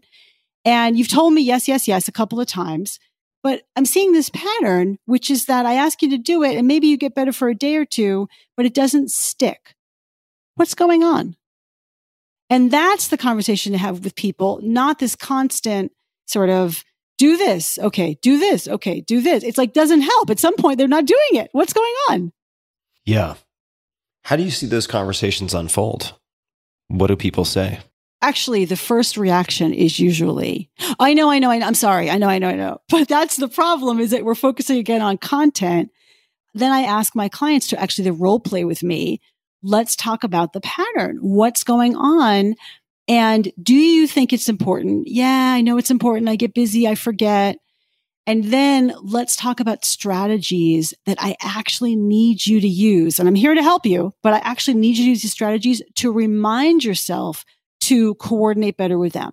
Do you need to have sort of a small peer team meeting periodically every day or once a week?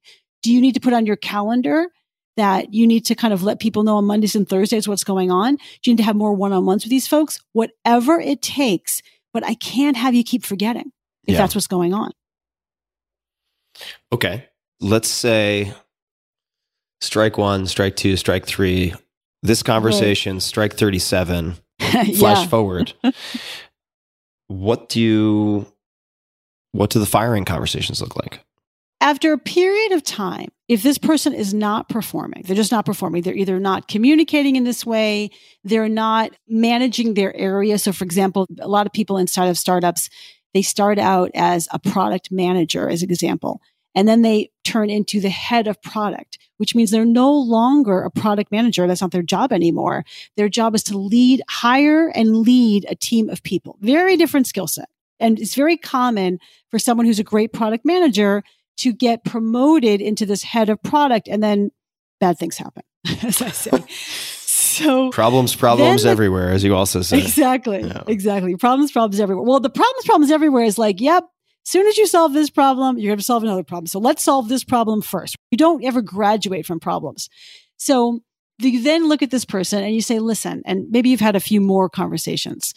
And I'll talk about sort of, you're not building and leading your team. I've asked you a couple of times to really focus on building and leading your team, to make sure that everybody's coordinated together and that we're launching 2 or 3 products, not just this one product. I've asked you to learn to delegate more, to get people more involved, and I've asked you to communicate around to people. Let's assume that this person has not addressed any of your feedback or has not adequately addressed it. Maybe they're trying, maybe they're not trying. It needs to be a different conversation, which is, listen, I've asked you to do these things. It hasn't been working. I need to let you know that we're going to part ways with you. We can talk all about why and how, and I want to make sure there's going to be a good transition. I think you're a great person. It's just that you're not able to meet the job requirements right now. And it's really necessary to have the people in place to meet the job requirements. So I want to talk to you about the transition plan. The thing is that I assume that you've had a lot of conversations in advance of that, because it should not be a surprise for somebody when they ultimately get fired, if that's what happens. It's because you've had the conversations with them time and time again, content, pattern, and you're able to then say, we've had this conversation multiple times. It's not working. I need to make a different decision. We need to part ways.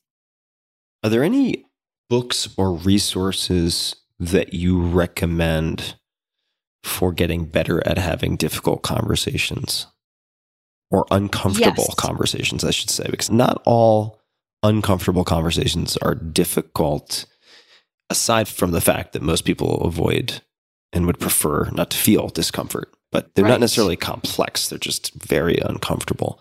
Uncomfortable, exactly.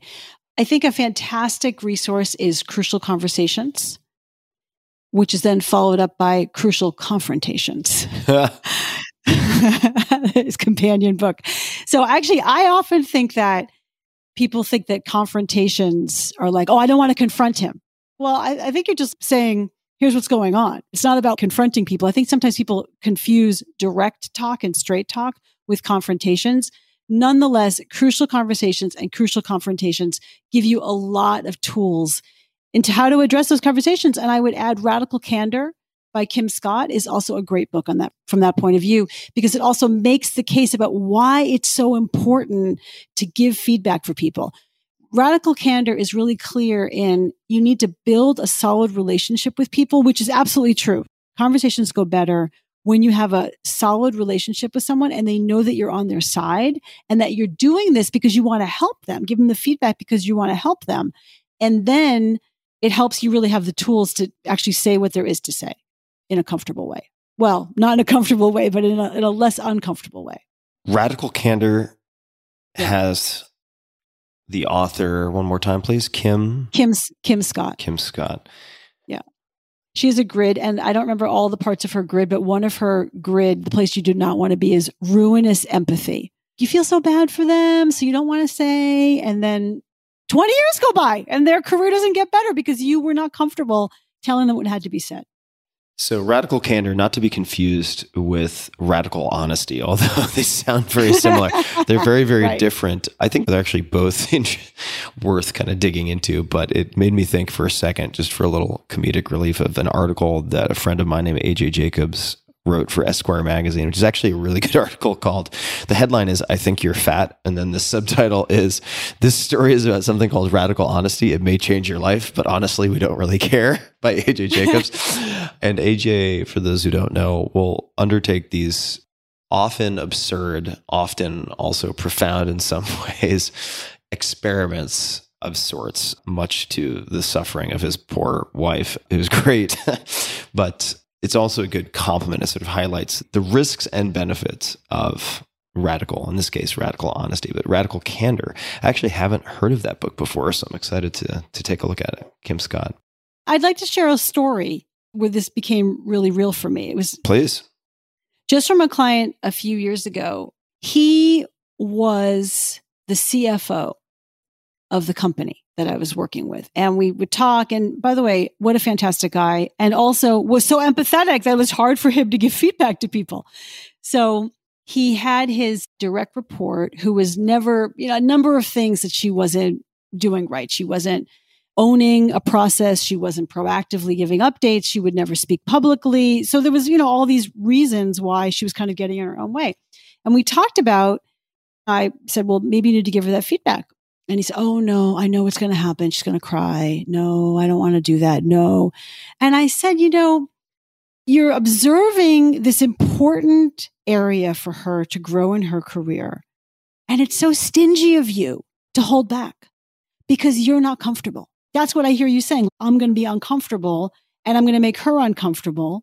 And I just said, you're robbing her of the benefits. So we role play. He agreed. We role played it. He went and talked to her. They had a very difficult conversation. It was difficult, not because she was against the feedback, but because she did cry and because she did talk about her concerns. It's really hard for me to do this, and it's hard for me to do that. It's hard for me to speak publicly. It's hard for me to remember to keep track of all these things. I don't always feel empowered to kind of go do this thing on my own. They had a long conversation. She was upset. And the next day she came back to him and said, I so appreciate your telling me that. I know that was hard. I so appreciate you telling me that. I wish somebody had told me all this 15 years ago. And I just thought, oh, we have so much work to do. Problems everywhere. Yes.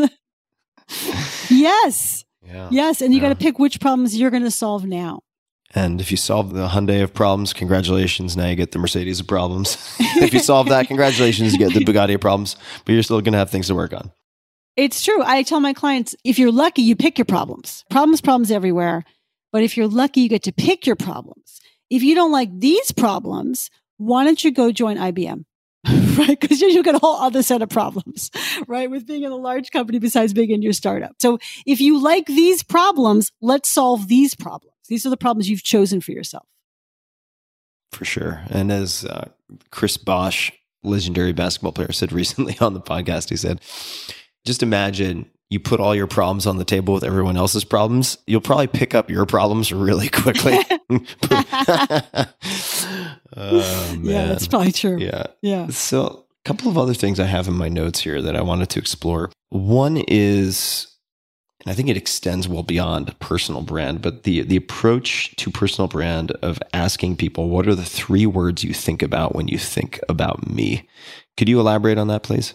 I love that. I think that's such a quick and easy 360 feedback a little bit. It's like, how am I showing up? So for everybody, Tim, you're the expert on your intention, and everybody around you is the expert on your impact. For all of us, it's so helpful to figure out, how am I showing up? Because we never really know how we're showing up. So this 3 words activity, first of all, I want to tell everybody, you can always say, oh, I heard a coach and she told me to do this. Blame me. That's what I always want to say, because it's a little weird. Yeah. What you're about to do is a little weird. And if you're not doing it inside of your organization, it's going to be like, wait, why are you doing this? I heard a coach. Okay, great. So you can email this to folks. You might want to set it up like, I'm gathering information about me. I'm trying to advance my career. One thing that would really help me would be if you could articulate the 3 words that you think about when you think about me. And now people will regularly say, you mean your strengths and weaknesses? No. Just looking for the 3 words. And so if you can email that to folks, or if you can ask them, then they'll give you back 3 words. So I did this with one of my clients, and she had said to me, I'm very strategic. I'm like, great, that's fantastic. And she told me that quite a bit. And I said, well, let's do the 3-word activity. So I actually did it for her. I went out and I said, when you think about my client, what are the 3 words that come to mind when you think about her? And a lot of words came back: detailed, critical, thoughtful, analytical, methodical. But strategic did not show. We asked probably 8 or 10 people, and strategic did not show up. So I said, well, I'm just letting you know, I know that you're strategic in your own head, but I just want you to know that brand is not getting out there. People are not viewing you as strategic. And I think that's common, Tim, because people think these thoughts in their head. They think, but really what people observe is action. They observe your communication and they observe what you do. So you've got to realize that that's what they have to draw on for you, and make sure that you're doing things which are in alignment with the 3 words that you want them to say. I sent this out to 10 people recently, and no one came back with enlightened. I was very disappointed. not a one. So keep working. Keep working. Yeah. Carry water. This type of exercise can be so powerful, and it can take many forms. But this type of feedback, so that you can try to compare the image of yourself in your own mind or ego with the image of yourself, the perception of you in the wider world, is so valuable. And as some are more painful than others. I mean, I think that, the 360 feedback is like a 360 sort of psychic colonoscopy. It's not always fun, very valuable. The 3 words is a pretty sort of lightweight appetizer approach. And I also remember for myself, it only occurred to me right now, and popped into my mind. But when I was in high school, I must have been 15 or 16. I was probably 16.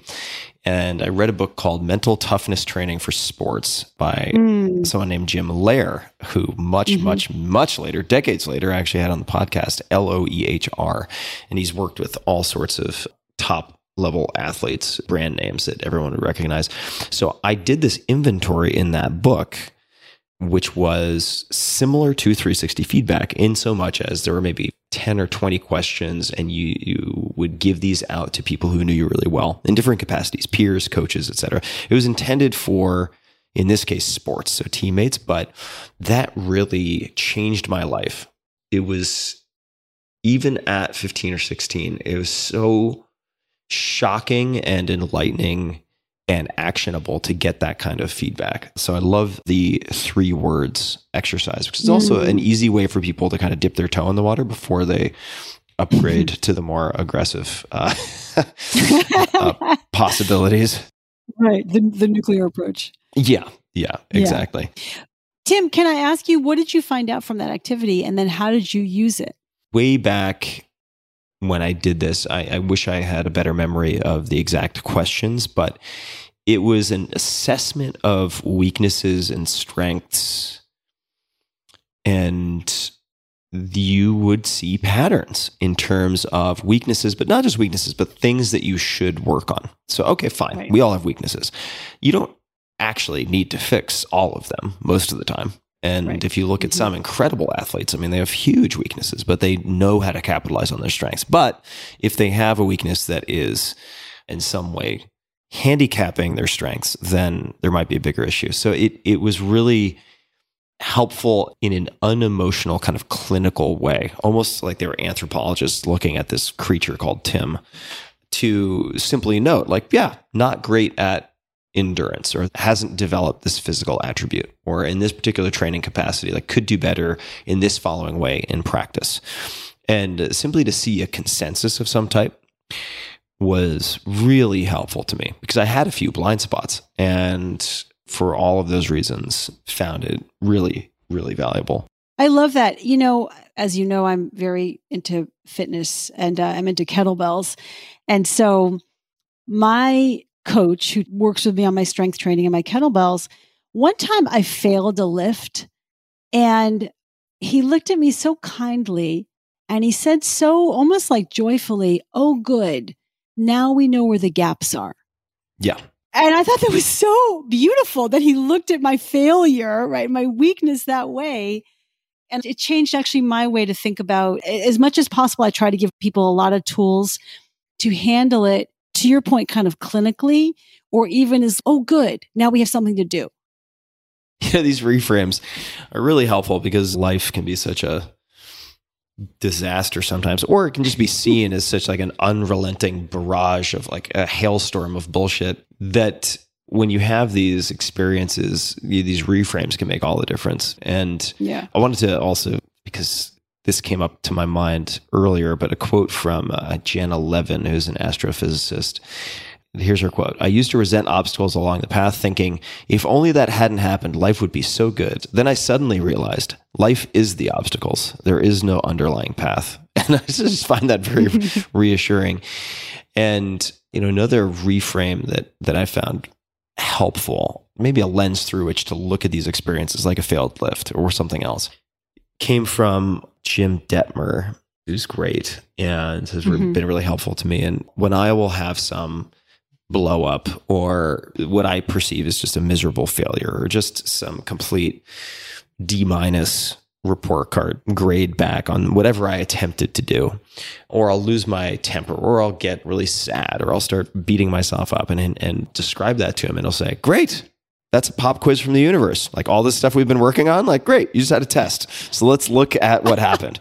and it's like, oh yeah, I'm not in the dojo, so I can like practice karate kicks in the dojo. This is actually supposed to be used for something. Okay, yeah, let's look at the pop quiz from the universe and the report card. And exactly as you said, like, great, now we know what the gaps are. Okay, let's work on that. Right. The pop quiz from the universe. Yeah. I love that. Yeah. I didn't study. I'm not ready. Yeah. Sorry. You told me there wouldn't be quizzes this week. Yeah, you caught me. I didn't read up on that math. Could you speak to self-talk? And specifically, how do you move from, and why should you move from some of the more critical self-talk to, let's just say, and this is in my notes here, I will be okay no matter what. Mm-hmm. And when did that become important to you personally? And I realize there's a lot packed into that one compound question. So take it wherever you'd like. I am somebody, to your point before, like I'm on the forced march of my life many times. And so my self-talk can be, oh, you didn't do that right. You screwed that up. My woe is me self-talk is what will become of me. And I began to realize that, you think it's nothing. You think that doesn't matter. It's not in the physical world, or who cares what you say to yourself, or no, I don't really talk to myself, or whatever. But once you become aware of it, actually, I have my clients do this, and I've done this myself. In the middle of the day, you could journal. What has motivated me and energized me so far? And what has demoralized me and made me feel bad so far today, de-energized me? And very often it's self-talk. So it's like, I did this thing and I told myself I did this great job. That's fantastic. That was energizing. And then coming to terms with what you tell yourself when you screw something up, or you got a D- or something on the test. So I think just coming to terms with the fact that self-talk is real. And then I began to study a little bit about it. And I saw research articles that said that athletes talk to themselves. And they see that when they say motivating things to themselves, they perform better. And when they say demotivating things to themselves, they perform worse. And I thought, well, I don't need much more information than that. I'm convinced. And then I see it in myself and in my clients. And so I just want to say to everybody, many people I work with are critical and are very hard on themselves.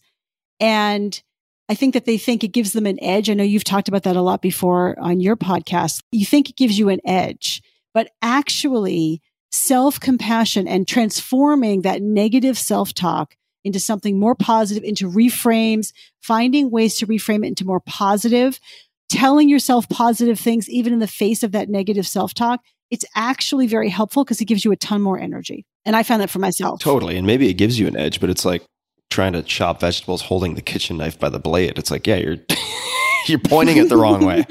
You're not doing it right. Right. I think it leads to a downward spiral at times. You think it gives you an edge, but I am not sure if that edge is helpful in performance. Because what do you care about? Success. Whatever that your domain is, you want to be successful. So the problem is when you talk down to yourself, when you criticize yourself, especially harshly, you're actually burning up a lot of calories, which you could have used to actually solve the problem. You're not your most resourceful. You're not your most creative and best self when you're. Yeah, and you can still have really high standards. If we look objectively at any type of like mammalian training, whether it's dog training, dolphin training, human training, overwhelming negative feedback generally does not work very well. Right. And there's a great book called Don't Shoot the Dog. Terrible title, great book by, I think it's Karen Pryor that I recommend to everybody. Self-talk is one sort of pillar of not just mental health, but mental performance that I've tried to pay more and more attention to. A friend of mine, a very well-known guy who people would know, has worked with therapists and used, I want to say it's dialectic or dialectical behavioral therapy. And as part of that, done an exercise where when he catches himself berating himself with self-talk, he stops, pulls out his phone to use a voice memo, records self-talk as if he were talking to his best friend or, say, a younger child, and then sends it to his therapist. And that's more for accountability than feedback, although there is feedback also. And did this for a number of weeks, and it changed how he spoke to himself. and in terms of the degree of harshness versus kind of support and encouragement. Makes a huge difference. Wow. And That is a huge difference.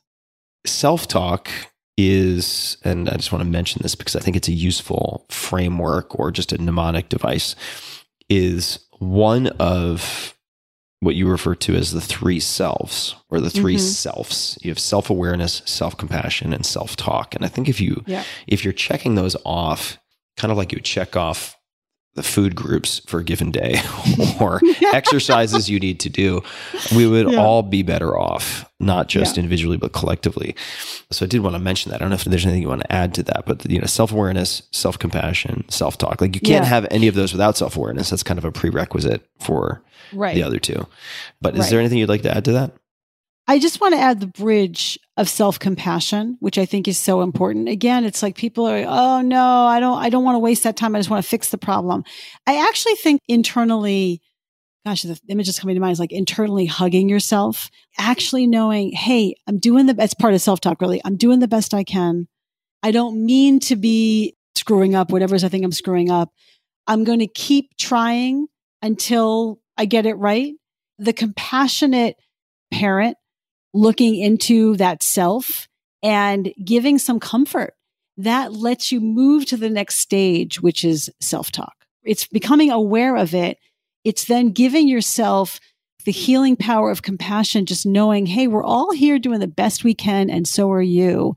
That allows you and gives you the space to open up and transform your self-talk. And by the way, if you're hard on yourself, the CEOs I work with, they can be very hard on themselves. They can be very critical. The problem is, in addition to taking up your time and energy, it leaks into your team and it leaks into the people that you actually want to encourage, and you want them to do a good job and you want to encourage them. And regularly, if I say to somebody, what are you saying to yourself? And they say all these horrible things. I feel like, would you ever say that to your best friend? Would you actually ever say, oh, you jerk. Oh, I can't believe you totally screwed up. And they always would give their best friend much more of a break. And they even would give their employees much more of a break. And the problem is when they don't give themselves a break with self-compassion, it kind of leaks out and it pollutes the environment. Yeah. So within, so without. It's very difficult to have one not affect the other. Where does I will be okay no matter what, that sentiment or that feeling come into this, if it does? I think that a lot of people, but certainly a lot of people in the workplace and my clients, they have this underlying fear and concern. What if this happens? What if that happens? In large companies, it might be, oh, what if I get fired? Or what if these layoffs affect me or whatever? And with a startup, it might be, oh, what if we fail? What if we don't make it? What if we can't raise this funding? And there's just a lot of fear and worry that shows up every day in the workplace. It's really very difficult to think about. So what I try to get them to remember is this one thing is not definitive of your entire life. Not only that, back to problems everywhere. You're always going to have problems. So if you can approach this particular problem about maybe getting funding and having trouble doing it, or maybe concerns about your job, realizing I will be okay no matter what, that helps you have some agency and some empowerment in this matter, whatever it is. And so I always want to encourage them to remember, who are you really? You have a lot of resources. You have a lot of creativity.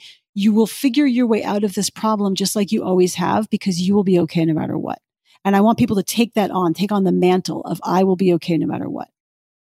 That's been another one that has taken, well, I shouldn't even put it in past tense, takes me quite a bit of reminder work to remain present to. It's part of the reason why I spend so much more time in and around nature now, because the further my life is abstracted away from that, the more manufactured need and therefore anxiety seems to pervade my day-to-day existence. Yeah. It's so important. It's really, really important. And notice how it's actually divorced from circumstances. I'll speak for myself. My life's changed quite a bit in the past 20 years. I know that your life has changed too. The anxiety is kind of ever present. It just changes what it attaches to. So you've got to find ways to counteract the anxiety, because the anxiety isn't going away just because some circumstance, you think, oh, that thing that I finally get will somehow cure my anxiety. Not really. I'm speaking for myself. Not if you have some anxiety embedded inside of you. Absolutely. There's a piece, I can't recall the exact title, but it's from School of Life. It's a really short article called, and I'm paraphrasing, I'll put the link in the show notes, but On Finding Something to Worry About, I think is the title. And again, I'm paraphrasing, but there's an excellent line in there that really struck me, which is something along the lines of, perhaps the thing you're so worried about already happened. Yeah. Alluding to the fact that we're so informed by our experiences in childhood and so on, that perhaps the thing that we are so worried is going to happen is actually something that already happened and that we can let go of. Great piece. Alain de Botton, Alain space DE in the middle, Botton, I think is the spelling. All of those things should help you find it, but we'll put it in the show notes. So let's talk about From Startup to Grown Up. Great title, by the way. I'm really excited about this. It's got 3 sections: managing you, managing them, managing the business. The appendix contains what we mentioned earlier, these scripts for delicate situations, which I think is in and of themselves makes the book worth it in terms of picking up, like just to have a desk reference for delicate situations. I'm kind of a sucker, warm audience for scripts of any type. So I'm super excited about that. And I would love to just know more about the journey of creating the book and why you decided to write a book, because writing books turns out pretty hard. Takes a while. So I don't actually know all the backstory here. So I would love for you to just tell the story of how this book came to be and why. So first of all, in my case, the book took 10 years to write, 10 years plus 6 months. The first 10 years were like, oh, I can't do it. I'm not good at this. I can't do it. So that was extremely frustrating. I knew I had something to say and I wanted to say it. And also, as I got more and more involved with startups, I really saw, there are these common things that happen in startups. I'll say like, well, where's your leadership team? And they'll say, wait, what's a leadership team? Or I'll say, well, did you give them feedback? You're like, exactly. Right. Exactly. Or they'll say, this person isn't doing this job. And I'll say, well, did you hire for that job? Oh, well, we sort of just like that person or whatever. So I see these things over and over. And I really wanted to write a book. And I'll just tell you, I was just kind of in my own way. All my reasons. I'm not sure if I can do it. Every time I sit down to write, I go blank. I'm not sure how to structure it. All these things. And then I wouldn't necessarily devote the time to it because it was very uncomfortable. So I'd rather do the things that were comfortable for me. So it took me quite a long time to get over that. And it was actually during the pandemic that I just thought, if you don't take this time to write your book, you're going to be so disappointed in yourself. Coming out of this pandemic, what's going to make you feel like I did not use my time appropriately, did not use my time well? And the answer was that you didn't write this book. So I talked to a number of friends. I got a lot of moral support. I shed many tears. And I had anyway already had a contact at a publisher. And so the wonderful Kathy Sweeney and I talked together about this book and we sort of finalized what I was going to do. And then I don't know what happened, but everything just kind of changed. Like I began to kind of tell my stories. And I was able to just talk about, in writing, the experiences I'd had in startups. And amazingly, the words, I don't want to say they flowed out of me. There was plenty of difficulty and butt in chair and discipline around it. But I no longer, back to self-talk, I no longer had this, I can't do it in my head. I had instead, I'm going to do this. I'm going to get this done. What changed? I have to ask, what changed? What the hell changed? If you knew what changed, what would it be? What would it be? Okay. The turning point, I think, was my good friend and fellow coach and one of the Marshall Goldsmith 100 coaches also, Michael Bungy-Stanier. He was kind enough, we were going to do it in person when we were in London together, but we ended up doing it on Zoom. He was kind enough to do this process called immunity to change. Do you know what that is? I don't. I read the book. I'm like, I know that already. I read the book. I know. But actually him doing it was very helpful. So I think his name is Robert Keegan, but the process is there's a reason you say you want to do this thing. You say you want to change, but you're not changing. So it's like one foot is on the accelerator and one foot is on the brake. What's on the brake? And Michael was kind enough to sit with me as I talked about all my concerns and issues. Turned out there were a lot of them. You say you want to write a book. Yeah, I want to write a book. What's in the way? I don't know. What if you did know? I was able to reveal to myself, with Michael's, supportive help, what was in my way and all my associations with how hard it was going to be. All my associations with it's really a lot of ego stuff. Like, what if it's not a good book? What if nobody likes it? I don't want to be that kind of person who's always talking about my book. In my book, I say, I don't be that person. Right.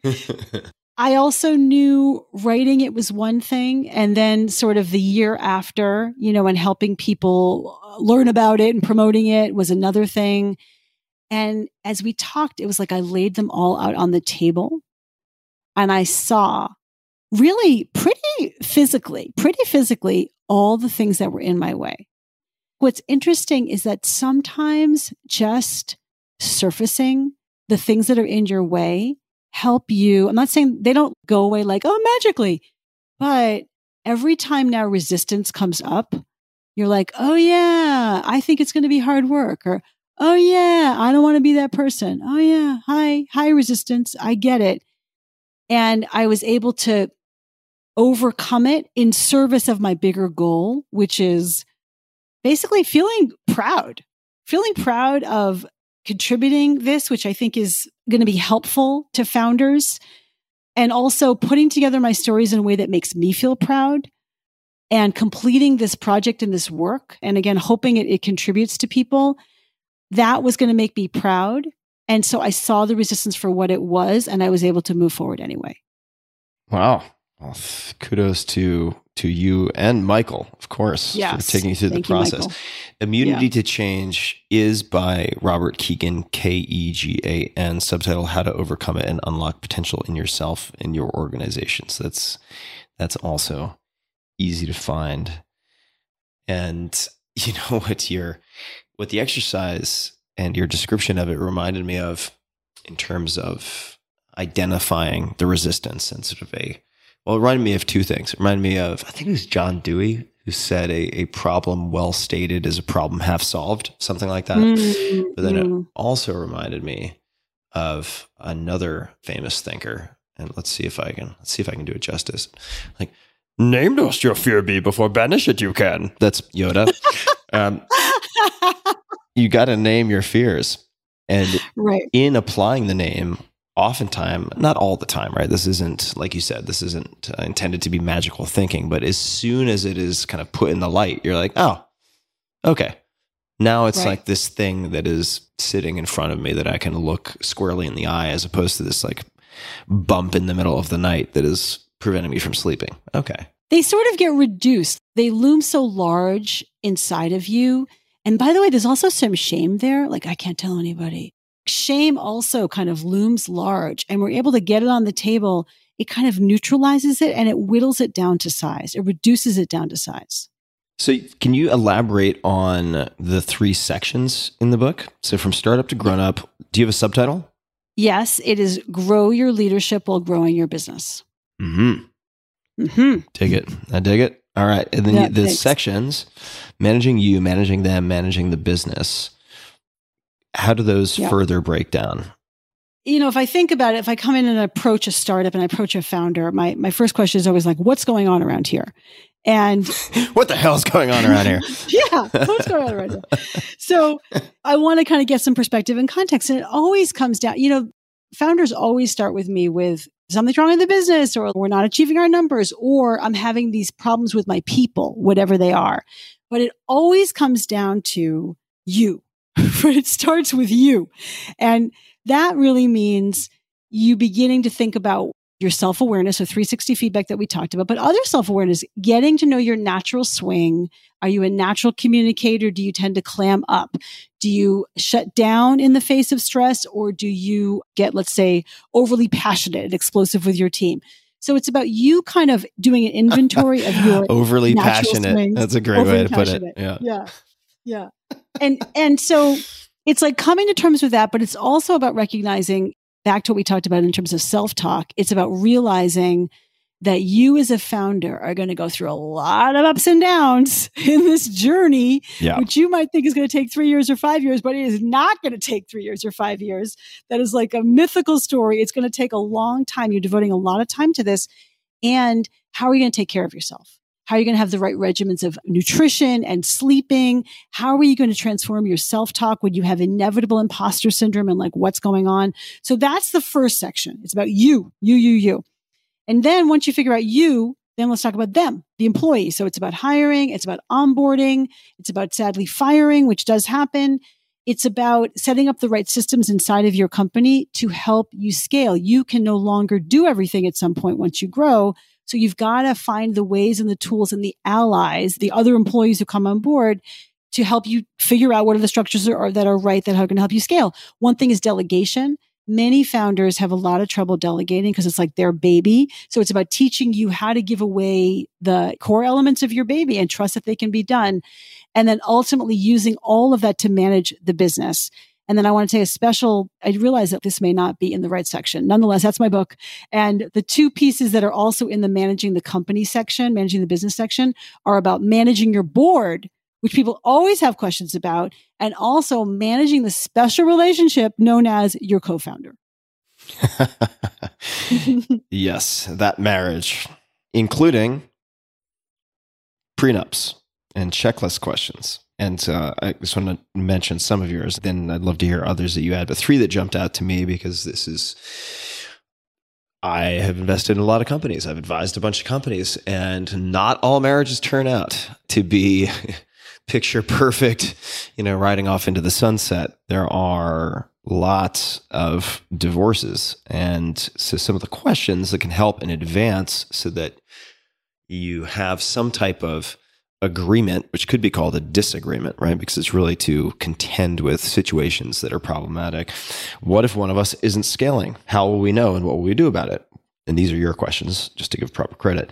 What will happen if we get into a massive disagreement that we can't resolve? How do we resolve it? What are the kind of rules of engagement? What does success look like, and how will we know? These are all so important, because even if the company does well, let's take that as a case. The company is actually developing some degree of traction. Customers are paying. And you have one founder who wants to get out at a certain price, a certain value. Right. And then you have another who wants to get out at 100 times that value, or 10 times that value, or 2 times that value. That's a big problem. That could be a big problem. These are so important. Are there any other prenup checklist questions or other questions that you think founders should pay particular attention to? And you have many, so to be fair, they're quite comprehensive, but any that perhaps people tend to neglect or omit?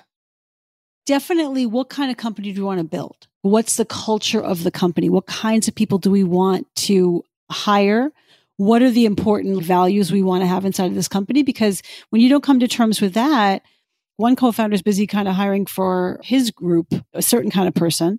And then the other co-founder is hiring for her group, a different kind of person. So ultimately, you're almost like hiring 2 companies. So coming to terms with actually the culture we're trying to build is super important. And I also think that I want to go back to what you said about when do we want to, as we say, exit? What do we want to do with this company? It's amazing to me how people just don't talk about that at the beginning of their relationship, their co-founder relationship. What they do is, and I understand this, they're so excited about building the company, but they assume they have the same music in their heads together, right? They assume they're on the same page with, let's say, building a massive business or building a manageable business, building a lifestyle business, whatever it is. And I just think it's so important to have these difficult conversations in advance, because I promise you they're going to rear their ugly heads at some point. And so having the conversation in advance may not even resolve anything, but at least it brings up topics. Also, getting used to having sort of difficult conversations or real talk conversations with your co-founder, I think is the key to the whole thing. Whether or not you resolve anything, it's about getting in the habit of bringing up uncomfortable topics. Yeah, for sure. And an answer that isn't an answer, by the way, is we're going to build a 100-year company. Yeah, this is going to be huge. We're going to be a giant publicly traded company. Like, okay, no. But let's talk about, in addition to that, what each person specifically hopes to achieve financially and otherwise. because there Oh, will definitely. be opportunities. Even if you're going to do that, there are going to be opportunities along the way. There will be seductions along the way. There will be offers along the way. And so it's really critical to have those conversations early. What do you hope the book to do? What would a home run look like for you? I hope that the book inspires founders to do more self-reflection, for sure. I hope it helps founders prevent avoidable mistakes. That's what I really am. And also, by the way, new leaders. There's a lot of material that's just kind of, if you're going from individual contributor to manager to leader, there's a lot of the same journey you go through. So I'm hoping that it helps people solve those problems before they become problems and give them language and tools and insights to help them on their journey, basically. I'd love to coach everybody. I hope this serves as like a beacon for some people. I'm really excited about it. And also because I feel that entrepreneurship, however you define that, but this kind of undertaking to create something from nothing and things that often go along with that, let's just say really good product sense, seeing a gap in the market. Some of those things come very, very instinctively to people. Yeah. And they have good water feel. They just, out of the box, for whatever reason, they take to these types of things very easily. And they can then, on top of that, build a company, but it's really a company in name. It's a legal entity of some type. But leadership, in my experience, having observed, God knows, hundreds of entrepreneurs at this point, and having been really involved with a lot of them, is not instinctive. Leadership and management are not really instinctive. Some aspects of leadership maybe, but really there's a point where you need training. Even if you're a good swimmer out of the box, like you're not going to end up in the Olympics on accident. You're not going to end there deciding what you want to do based on how you feel every morning. And having a playbook that is informed by a lot of repetitions and also a spectrum of exposure like what you have in working with, everyone from the kind of startup names that people will recognize, Venmo, Etsy, et cetera, but also larger companies, the Dells, Hitachis, Sonys, Googles, and Microsofts of the world. There are principles that work, and they're not all intuitive. In fact, a lot of them are quite counterintuitive. So I'm excited to see what the book does. So congratulations. Thank you, Tim. I do want to say, and I hate to be like this because I said I didn't want to be this kind of person, but I will say the first line of my book is leadership is an unnatural act. Ah, no kidding. And it gets to, it gets to your point of, this stuff has to be learned. Giving feedback has to be learned. Even having sort of uncomfortable conversations. Most of us didn't grow up in a house where it was like we all learned to do this. And then even if we did, it just changes in the professional context. So I appreciate what you just said, and I appreciate your kind words. My pleasure. I mean it. So I have to ask, before we wrap up, I'll ask a few things. Yeah. Broadway shows, an investor in Broadway shows. I know nothing about Broadway. I've been to a few shows, really enjoyed it. I have very narrow investment experience. I invest in highly speculative, high risk, early stage tech companies. And I know how to do that on some level because people have shared their rules. Are there any resources or books for people who would want to learn more about the economics and just the ecosystem of Broadway? And what comes to mind for me for the contemporary art world is a book, I think it's called The $12 Million Stuffed Shark, which was written by an economist who's familiar with the contemporary art world. There are a number of other books like that for people who want to kind of peer into the black box and get a better understanding of how it actually works. Do you have any recommendations for how one might learn more about that? Well, I think meeting people is the best way to learn, but there is a book. I'm going to butcher the name, so you're going to have to find it later. It's How to Make a Killing on Broadway or something like that. Yeah. Yeah. And it's actually a very helpful book. There are a few other resources out there that I have to think about, but mostly my best learning came from sitting down with a number of co-producers and just hearing about their experiences. And I think like everything, learning from other people's mistakes is like the best way to learn about anything, certainly about the world of Broadway. One thing I just want to say is that originally people would send us a budget. So here's the capitalization of the show. Here's how much money we're going to raise. Here's the budget and here's the break-even analysis. And then as luckily I am a recovering CPA. So I can kind of dig into those numbers and say, do your assumptions make sense here?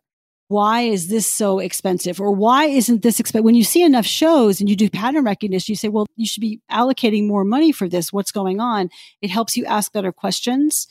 And I think that seeing a lot of deals, seeing a lot of packages is very helpful. Yeah, that makes sense to me. That's true, certainly for the startup world as well. The book, I think, maybe you can confirm, is I Want to Be a Producer, subtitle How to Make a Killing on Broadway, ... or Get Killed by John Breglio. Yes. Yeah, yes. okay. Thanks, Tim. Yes. All right. Found it. Okay. Last few questions. And this one is sometimes a dead end, but I'll give it a shot and I'll take all the blame if it is. If you could put any quote, message, word, question, anything at all, non-commercial on a billboard, metaphorically speaking, to get something out to everyone in the United States, for instance, apolitical, what might you put on that billboard? Okay. What comes to mind is, it's two-sided billboard. Believe in yourself is the first side. Then act like it is on the other side. Act like you believe in yourself. Yeah. Believe in yourself and then act like it. Roger that. And people can find you everywhere online. Do you have a preferred social that people should pay the most attention to across Twitter, Instagram, LinkedIn, Facebook, and so on? Do you have a preferred handle somewhere? Following me on LinkedIn is a good place to find me. And certainly coming to my website, alyssacohn.com. alyssacohn.com, ALISACOHN.com. The new book is From Startup to Grown Up, a guidebook, also including scripts. I'm just going to hit that again for entrepreneurs on the leadership journey from founder to CEO. Super excited about that. Is there anything else you would like to say? Any closing comments? Anything you'd like to add before we wrap up for today? Tim, two things. One is thank you for having me today. It's been really great to catch up with you and to talk to you in this conversation. I really appreciate it. And the second thing is just, I want to say thank you for all the work you've done over the years, for sharing certainly world-class practices and tactics, and also for your recent, I think, really courageous work and revelations about your trauma from childhood. And also about your exposing this new world of psychedelic science. I know it's been helpful to a lot of people, and I just really want you to know what a difference it's made. Thank you, Alyssa. I really appreciate that. And it's so nice to reconnect. And we have much more to catch up on, which we'll do offline. So that's to be continued. But this has been so much fun. I'm really excited for you and the new book, and for the ongoing career of K-Bell. For those who don't know, that's her stage name for her rap, as in kettlebell. And I'm really looking forward to watching this all unfold with this new chapter, pun intended, with From Startup to Grown Up. So thank you for taking the time today. And for everybody listening, believe in yourself and then act like you believe in yourself. Two-sided billboard. And thank you for tuning in. You can find show notes, links to everything we have discussed at tim.blog/podcast. And until next time, thanks for listening. Hi, everyone. Tim asked me to give you guys a few scripts, so I'm going to share with you some of the ones the leaders I coach find most useful. The founders and leaders I work with, they find scripts super helpful. When I walk them through how I would say something as we're talking, they scribble it down furiously and they ask me to repeat it. And it made me realize that people struggle with the actual words to say. So I began to develop scripts that people can use to handle delicate situations, difficult conversations, difficult situations. Now, remember, all of these scripts are just guides. You're going to have to tailor them to your own situation, but they should give you a running start. I'm going to give you a selection of scripts here. I created this set just for Tim's listeners. They're not in my book or on my website. There are a few categories for you based on what my clients have found the most helpful. First, I'm going to share a set of 5 feedback scripts that lead up to firing someone, since this is naturally a very difficult conversation and you need help for that. Next, I'll give you a script to help you get feedback in your job so you can get promoted. Then a few scripts about how to have great one-on-ones, including how to use your one-on-one to give career coaching to your employees, followed by how to tell someone you're bringing a new leader in to manage them. The last ones will be about my favorite topic, networking. And I'll give you some easy ways for you to network, including a script you can use to reach out to someone you've been out of touch with for a long time.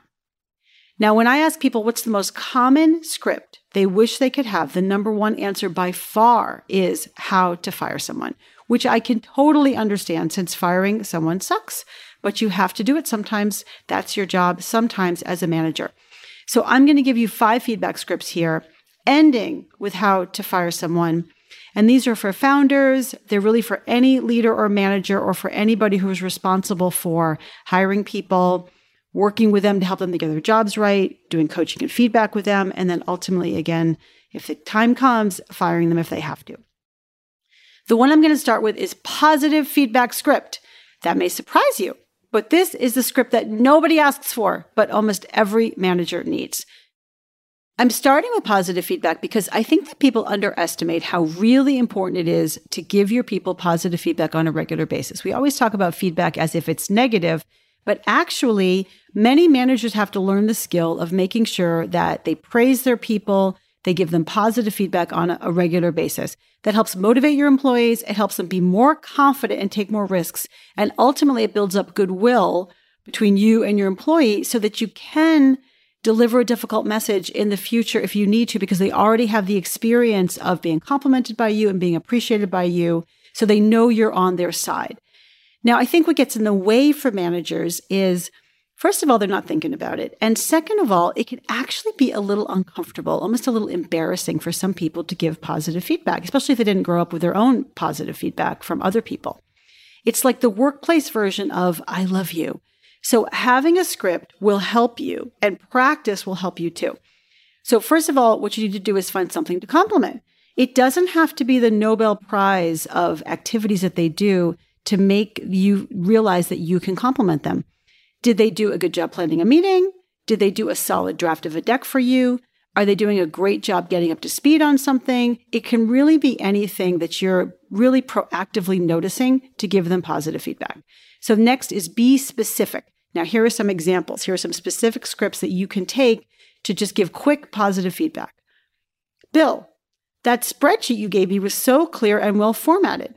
Well done. Andrea, I know that your counterpart in marketing can sometimes be overly emotional. I really appreciate that you go to the extra mile to maintain a productive relationship with him. Chris, I'm so impressed with how you handled yourself in that board meeting. Your presentation was excellent, really well structured, and you de-escalated a tense moment which could have derailed us. Now, there's another spin on this, which is encouraging even when someone is struggling. Jennifer, I know you're behind on that project. I just want to make sure you're okay. I see how hard you're working, and I know some issues came up that none of us anticipated. It's super frustrating, but I appreciate your hanging in there, and I know you'll solve the issues and get it behind you. It's really nice when you express confidence in someone's ability to solve problems, even when something's going wrong. Now, if you are like many leaders and managers, you know you need to give more positive feedback. I would suggest you literally put it on your calendar or make a spreadsheet to remind you to do this, because it's important for you to integrate that into your day-to-day and week-to-week, and I promise it'll make a massive difference to your employees and it'll increase their productivity and loyalty. Now, very often, it's great for you to give positive feedback and just leave it right there. Have them have the experience of just being praised. Then sometimes it's important to take the positive feedback and use it as a springboard to help them build a new skill or think about something differently. So I'm calling this one developmental feedback. This is not constructive criticism. That will come later. But when you think about development feedback, it has to do with somebody understanding what they're doing well and then what they can build on top of it to be even better. Most employees actually think this is good news. They understand they're doing well, and good employees always want to know how to improve. So when you set it up with positivity and then also be specific, you can create that bridge to you're doing great, and then do more of this. So now here's a script you can use, and there are two examples. One is for a more junior employee. Chris, I love how you jump into all your projects so enthusiastically and move so fast at getting your work done. And your cheerful attitude towards everything is so refreshing, and it's even infectious. I'd love you to advance your game in this one area. When you complete a project, rather than just send it off, pause for a minute and think about how to make sure it's really finished. For example, sometimes when you send me a spreadsheet, there are some mistakes that I bet you would catch if you looked it over. Or when you send emails, I think they'd have more impact if you proofread them. Could I ask you to give your finished products a second look to try to catch errors before you send them off? Let's check in about this in a few weeks and see how it's going. Here's a script for a manager, someone a little more senior. Tammy, you're doing a great job managing your team. They love you, and your whole group is getting more productive every month. I love the systems you implemented. Now that you've gotten your arms around your team, I'd like you to prioritize building relationships and coordinating with your peers. We need to be synced up at the leadership level, and I have the impression that not everybody knows what your team is doing. So can I ask you to make sure you prioritize getting to know your peers better and sharing your goals with them and getting them to share theirs with you? Let's touch base next month to see how it's going. What help do you need from me? Notice that the whole tone of this is positive. It's clear that you appreciate your employee. It's clear that you see what they're doing well. And it's clear the specific thing you're asking them to change or to fine tune. And then there's even a bit of a follow-up plan with a date. That is perfect. And the hope is that they're going to take that and run with it and continue to improve. If they don't take it and run with it and continue to improve, you then want to have the next conversation, which is the difficult feedback conversation. This actually is constructive criticism. The issue here is that often you've seen the same problems over and over with your executive or employee, and they need to make changes and they haven't made these changes. That's when you really need to address them in a more specific and maybe intensive way. Here's a script for you to do that. Matthew, in the past month, you've made two major decisions that touch the product team and the marketing team without consulting them or even letting them know. You've missed the opportunity to get their feedback, which would be valuable, and their input, which is essential to the success of our project. And now I'm concerned that because they haven't been in the loop, they're not going to co-own the process with you, so it's going to be much harder for us to finish this project. We've talked about this before, and you told me that you'd make sure to get people's input before you made decisions. I need you to fix this one problem by going and talking to these folks right now, and then even more critically, I need you to operate differently from now on. You're not going to be successful, and we won't be successful as a business if you don't collaborate a lot more closely. I'd love to hear back from you by the end of the week about your plan to solve this once and for all. I'm here to help you if you need me, and I'm more than happy to talk through your plan, but I need you to take ownership of this issue and fix it.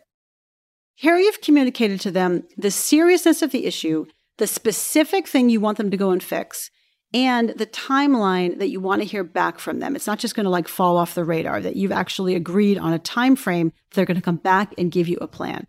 That's important to make forward motion. My suggestion to you is that you role play this. I know you don't want to role play it. Nobody wants to role play. But I really encourage you to do that because, first of all, it's going to help you get your tone neutral. And that's going to possibly reduce defensiveness and set up actually a good dialogue after this conversation, which is important. And the second is that when you get a little nervous, it's hard to have your mouth around the words. And when you role play it, it forces you to say the words out loud.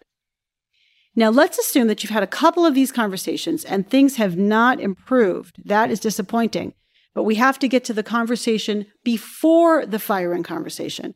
You never want people to be surprised when they get fired. And you also want to tell yourself, I did everything I could to help this person make changes, and I communicated to this person, and the person should not be surprised.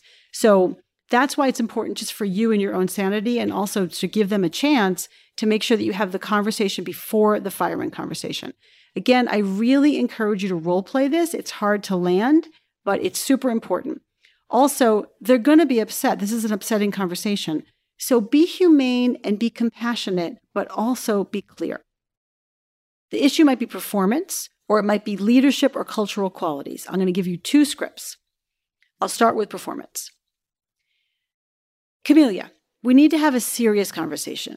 You and your team have consistently not met your goals or even come close, and as a result, we've had to move the new product launch twice at the last minute. I know things come up, but your job is to anticipate what those things are, manage your team to deal with them, and work with your peers to coordinate all of it. And I don't see you doing that. What I need you to do is immediately debrief with your team and your peers, pull together a launch schedule that will meet our business goals, and then make that date. If you can't do that within the next 2 months, I'm sorry to tell you I'm going to have to find a new leader to take your role, and we're going to have to part ways. I'm telling you this because I want you to know where I stand on this, and I want you to take it seriously. If there's anything you need from me to help you improve, let me know. I want to hear back from you by the end of the week about how you're approaching this. And here's your second version related to leadership and culture. Matthew, we need to have a serious conversation. We've talked in the past about my concerns about you making unilateral decisions about areas that affect other areas of the business. Collaboration and transparency are super important values here. And if you keep making decisions in a vacuum, you aren't being collaborative or transparent. You're also not getting good ideas from others. You're surprising people, and you're not getting buy-in from the people that you need. You're also making people feel dismissed. It's not a sustainable way to work. I need you to know that if you can't fix this issue, we're going to have to part ways. I'm telling you this because I want you to know where I stand, and I want you to take it seriously. I need you to fix this immediately by mending fences with your peers and employees and taking into account their input before key decisions. If there's anything you need from me to help you, let me know. I want to hear back from you by the end of the week about how you're approaching this, and I need to see improvement within 30 days. Now, this is definitely one you're going to want to role play. And remember to stay even-keeled. And be ready for a discussion after this. I can't give you a script for an unscripted dialogue that's going to take place after you land this one. So in your role play, think through how your employee might respond and what you might say during the discussion that will follow. When you prepare for what they say in response and practice getting your mouth around the words of the script, it will make you feel much more confident. And then you can stay present and listening and also continue to reiterate your intention clearly, which is that this is a serious problem and your employee has to fix it. You've tried to work with them to help them improve. You've told them in no uncertain terms what you need them to do, and they haven't done it. And now it is time to have the conversation in which you fire them. So even though you've already discussed it with them, even though you've given them plenty of signals, they still may be surprised because they didn't really think you were going to fire them. We all have a high capacity to deceive ourselves when we want to. Make sure you use decisive language so there's no question and that there's no sort of wiggling around it. And again, be humane. It sucks for you, but it's actually worse for them. So before you fire someone, think about your plan. Tell your board or whoever your boss is that you're going to fire this person and why. Hopefully, you've already given them a heads up about the issue. Tell your HR person and have them help. Make sure you have a transition plan ready. And you have to think about the things like severance and termination agreement already lined up. And then after you do this, you tell the person's peers, the person's direct reports, then the rest of the company. So remember to be compassionate and also clear. And here is the script to fire somebody. Camelia, when we talked about 6 weeks ago, I told you I needed you to get your arms around the issues with your team and work with them and your peers to get the launch back on track to meet our business goals. So far, you still don't have a realistic date. Your team is not clear on what's going on, and neither are your peers. It's time to part ways. I know that's hard to hear, but that's my decision. Let me tell you about the transition plan and the severance plan. So, of course, after that, Camelia may want more of an explanation, and she may protest, but you know that you've had a whole bunch of feedback conversations with her and that she couldn't be completely surprised. You also know that specifically you had the conversation before the firing conversation. So although this may still be difficult, you've gotten your words out. You've been clear on what's going to happen. And now it's just the details of sorting all that out. So I hope that was helpful. All the conversations leading up to having the firing conversation and then ultimately the firing conversation. Let's move away from that, shall we? And move on to some different topics. I'm actually now going to put you on the other side of the feedback conversation, how you can get more feedback, Maybe you're not getting promoted, but nobody's telling you why. It's actually hard to get feedback at work. So I'm going to give you a script for how you can get more feedback from your manager to help you get promoted.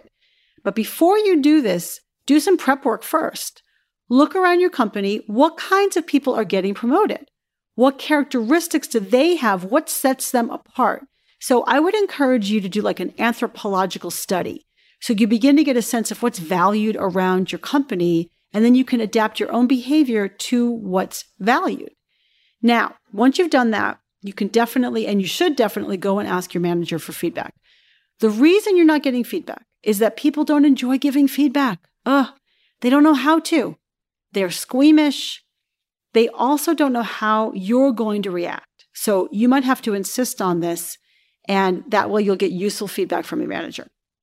Here's a script you can use. Suzanne, I've been thinking about my career. As you know, I want to be able to have more impact and I want to progress in my career. So it's important to me to know if I'm on track on getting promoted. Now, I've seen a few of my peers get promotions lately, and I'd love to talk to you about my performance and what it'll take for me to get to the next step. Your manager might say, you're doing great. Keep doing what you're doing. And then you can say, I appreciate that. That's really nice to hear. But I realize that I need more guidance to help me get where I'm going. Do you have any suggestions for me? Asking for suggestions can be easier for them to respond to than feedback. Then she might say, I don't see you being proactive, or you need to show up more as a leader. And that's annoying because what the heck does that mean? But don't say that. Say thank you, because you want them to give you feedback regularly. And you got to reward that behavior when you actually wrest something out of your bosses. So here's what you can say in response to that. Thank you for sharing that. I appreciate it. Would you mind if we spent a few minutes talking about what it would look like if I were showing up more as a leader? Are there behaviors you can point me to? Then you might find out that you may seem dismissive of your peers if they can't keep up, which is not good. Or you might find out that you don't proactively coach more junior employees, so you're not showing up as a leader. Now, you may not agree with that, but at least now you know what's in your boss's mind's eye. You've got to listen to what she says, ask questions in a neutral tone of voice, and overall make it a positive experience for whoever's giving you this feedback. That way, they'll give you more feedback, and then you'll have a better sense of how you're showing up and what you need to do to get that promotion. At the end of the conversation, ask if you can check in about a month, and then make sure you do that. So if you'll be consistent and be pleasant to deal with, you're much more likely to get the feedback that you need to get ahead. Now let's go back to you and your role as a leader, and we can talk about one-on-ones. One-on-ones are a foundation of how you can build the right relationship with your employees, and also it's a way for you to hear what's going on with them. So here's a script you can use to either set or reset expectations for your employees. If this is the first time you're doing one-on-ones, you could set the expectations. But if you've been doing them for a while a different way, then you can use this conversation and you can just adapt it to reset the expectations. Donnie, I wanted to give you a sense of how I view one-on-ones and also to get your take. I think of our one-on-ones as mostly your meeting. Whatever you want to bring up is definitely on point. Let's not just do status updates. If you have questions about what's going on in the company, if you have a great idea you want to share, or if there's something you want my advice on, bring them up here. We can also talk about your career path. I'm sure I'll have things on my mind, and let's check in every once in a while to make sure they're working for both of us, okay? Then when you do your one-on-ones, ask your employee to prepare by thinking about the topics that they'd like to discuss. Now, they may not do this very well at first, but that's okay. They'll learn. If you stick with it, you'll both get the hang of this, and you'll adapt your one-on-ones to be more satisfying for both of you. Here are some questions you can ask your employees so that you can have a deeper conversation about work in your one-on-one. What do you like best, and what do you dislike the most about your job? Where do you see yourself going in your career, and how can I help you get there? Do you know where we're headed big picture as a company? And do you have any questions about it? Do you know what your top priorities are? Are you having any problems working things out with any coworker? And do you need my help? What suggestions do you have for me? These are great questions to start you off. Remember that you don't have to solve all of their problems. In fact, a really good role for you in this one-on-one is for you to coach them, to help them solve their own problems. Also, it's just get a handle on what's going on with your employees. And also, certainly, if they have specific asks of you, this is a good moment for them to tell you so that you can help them in the way that they want help. You can also use your one-on-one for career coaching, and I absolutely encourage you to do this. So a few times a year, make sure your employee knows this in advance that you're going to do this career coaching. Remember that your job is to coach and support, not to do all the work for them. You can tell them straight up that you think it's a good idea to do career coaching now and again. And here's a script that you can use to introduce this topic. I think it's a good idea to sit down regularly and talk about your career development. Let's do that a few times a year so I know what you want to do and I can help you achieve those goals. First of all, you just get a ton of points as a manager, just even bringing that up, because most employees do not have the experience of having their managers come and proactively talk about their careers. Now, again, all you have to do is ask them questions and then be supportive and help them problem solve to get where they're going. Here are some questions you can ask. Do you have a sense of where you'd like to go in your career in the next few steps? By the way, it's okay if they don't, but I would encourage you to keep asking them to help make sure they're pointed in the right direction. What parts of your job right now do you like the most, and what do you like the least? What kinds of training or experiences will help you move in the direction you're interested in? If you don't know, how should we find out? Is there anyone inside or outside the company you think you could learn a lot from and want to spend more time with?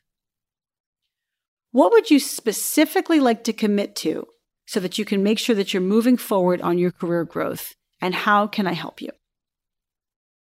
Then you can close this discussion by saying, I'm here to help you with your career growth and, of course, to help you do a great job at your job. If you ever want to discuss these topics with me, just come to me. You don't have to wait until I initiate them. If you ever think we need to discuss this more, please just tell me. Don't wait for me to figure it out for myself. So that puts the responsibility on your employee, not just you, the manager. So it's really a joint responsibility to have these conversations, but your employee can feel free to take ownership.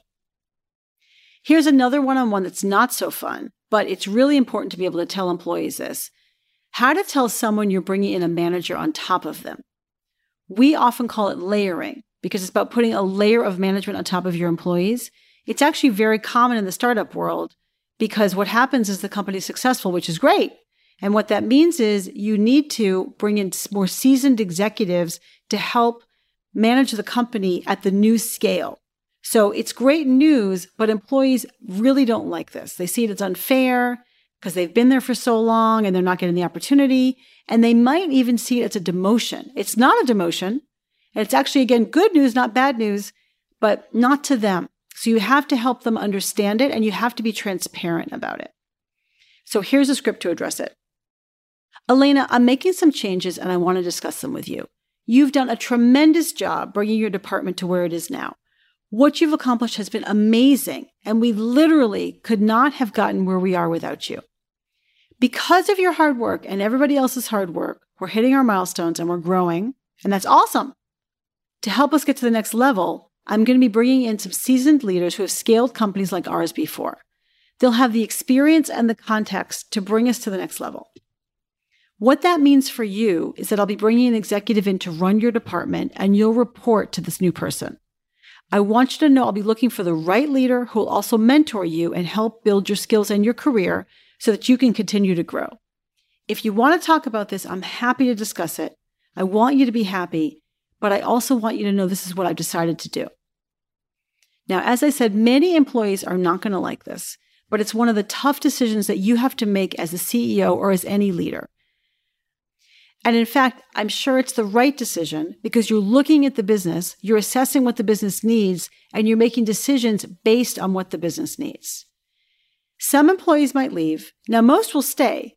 And if you tell them straight up your plan, they'll appreciate that you're being honest. It is definitely important to bring in a great leader.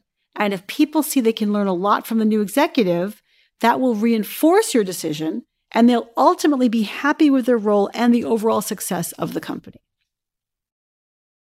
I'm going to end this with one of my favorite topics, networking. I was inspired a long time ago by a book called Dig Your Well Before You're Thirsty by Harvey Mackay, and more recently by the book Super Connect by Richard Koch and Greg Lockwood. The point of these books is to understand the power of building and nourishing a network and doing this before you actually need anything. Your network is important because through your network, you can get the best job opportunities, the best advice, and frankly, it's just fun to have interesting people in your life, and you get them through your network. Keep in touch with your network and give first. When you think about how you can add value to the people around you, you build up a tribe, and they'll be willing to help you when you need it. So I'm going to give you a few super simple networking scripts and also suggestions. The first suggestion is to keep in touch with your old friends and colleagues. Now, that can be hard to do, especially when we're all busy. So the best way to handle this is to keep a spreadsheet or a list of people who are important to you personally and professionally. You can list out 10 people, or you can list out 50 people or 100, whatever feels manageable for you. And then regularly scan your environment for opportunities to be in touch with them. So an example is you might see on LinkedIn that one of your contacts got promoted or just wrote a book or changed jobs or got quoted in some newspaper or whatever. This doesn't have to be their biggest achievement ever. You can just write a quick note of congratulations. In my network, I recently read that one of the Broadway producers that I know got named to a prestigious committee. So I sent him a note and I said, "Hi, Brian. I just saw that you got named to the XYZ committee. Congratulations. They're lucky to have you. I hope everything else in your world is also going great." That's it. It took 20 seconds. He wrote back to me in 30 minutes, and he was so happy to hear from me because people love being congratulated and acknowledged for an honor. So be on the lookout for that. You might also see an article or a book that would interest them or come across a memory of some sort. I have a former client who's embarking on a sabbatical, and I recently saw an article about things to do on your sabbatical. I sent her a quick email. "Hi, Kayla. I saw this article and I thought it might help you as you start your sabbatical. Let me know if you'd like to brainstorm how to get the most out of your downtime and also enjoy it. Hope it's starting off great." Again, 20 seconds, super easy. Offering to help is a great way to cultivate your network. As you communicate with people or see them on social media, you'll get a sense of what's going on with them. Maybe they're moving and you might know people in their new city. Maybe their kid is looking for an internship and you know of a good program for her. You can just send a quick note offering to help. I'll give you an example. Sam, the son of a friend of mine, was trying to transition out of being a lawyer and looking for a job in the startup world. I happen to know the founder of a startup who was building a legal platform. It was very quick and very simple to write her a note that said, "Hi, Mandy. Looks like your company is doing great. I know someone who's trying to transition from being a lawyer into the startup world. He's super smart, proactive, and can juggle multiple balls, and obviously he knows all about the legal profession. Do you want an intro?" She said yes. I connected them, and then she hired him. And they both thanked me. It felt great. That's a moment that reminds me how fruitful networking is and how satisfying it is. Remember to dig your well before you're thirsty and stay in touch with key people. But if you do need a favor from someone you haven't talked to in a while, just reach out, be warm, and be direct. Don't pretend that you were just thinking about them. They're going to find out that you actually need something. So just be honest and upfront and give them an out to say no. Here's an email you can write to someone you know whom you've lost touch with. "Hi, Brian. I hope you've been well. I saw on LinkedIn that you moved to Denver. I'm sure it's wonderful for you to be there since I know you always love to ski. I'm sorry we've lost touch over the years. I'd love to get reconnected anyway and hear how you're doing. The reason, though, that I'm reaching out right now is that I have a specific ask. I'm looking for a new job in marketing, and your company is on my dream list. I'm wondering if you'd consider connecting me to some of the folks in your marketing department, not to ask them for a job, but just to begin to get to know some people there. If it's not a good time, I totally understand and no worries at all. Either way, it would be great to get in touch. Then send it. And don't think about it. They'll either write back or they won't. Either way, let it inspire you to stay in touch with your network consistently. So that's it. I hope that you find this material as helpful as my clients do. And I absolutely hope that you take one or two things away from this Scripts Masterclass and practice them so that you can gain real dexterity and real mastery over the way you can handle sensitive topics and sensitive conversations and be able to say the right thing to the right people at the right time. Feel free to reach out to me through my website, alyssacohn.com, and I'd love to hear how you use this material and what difference it made for you. Thank you. Hey guys, this is Tim again. Just a few more things before you take off. Number one, this is 5 Bullet Friday. Do you want to get a short email from me? Would you enjoy getting a short email from me every Friday that provides a little morsel of fun before the weekend? And 5 Bullet Friday is a very short email where I share the coolest things I've found or that I've been pondering over the week. That could include favorite new albums that I've discovered. It could include gizmos and gadgets and all sorts of weird shit that I've somehow dug up in the world of the esoteric as I do. It could include favorite articles that I've read and that I've shared with my close friends, for instance.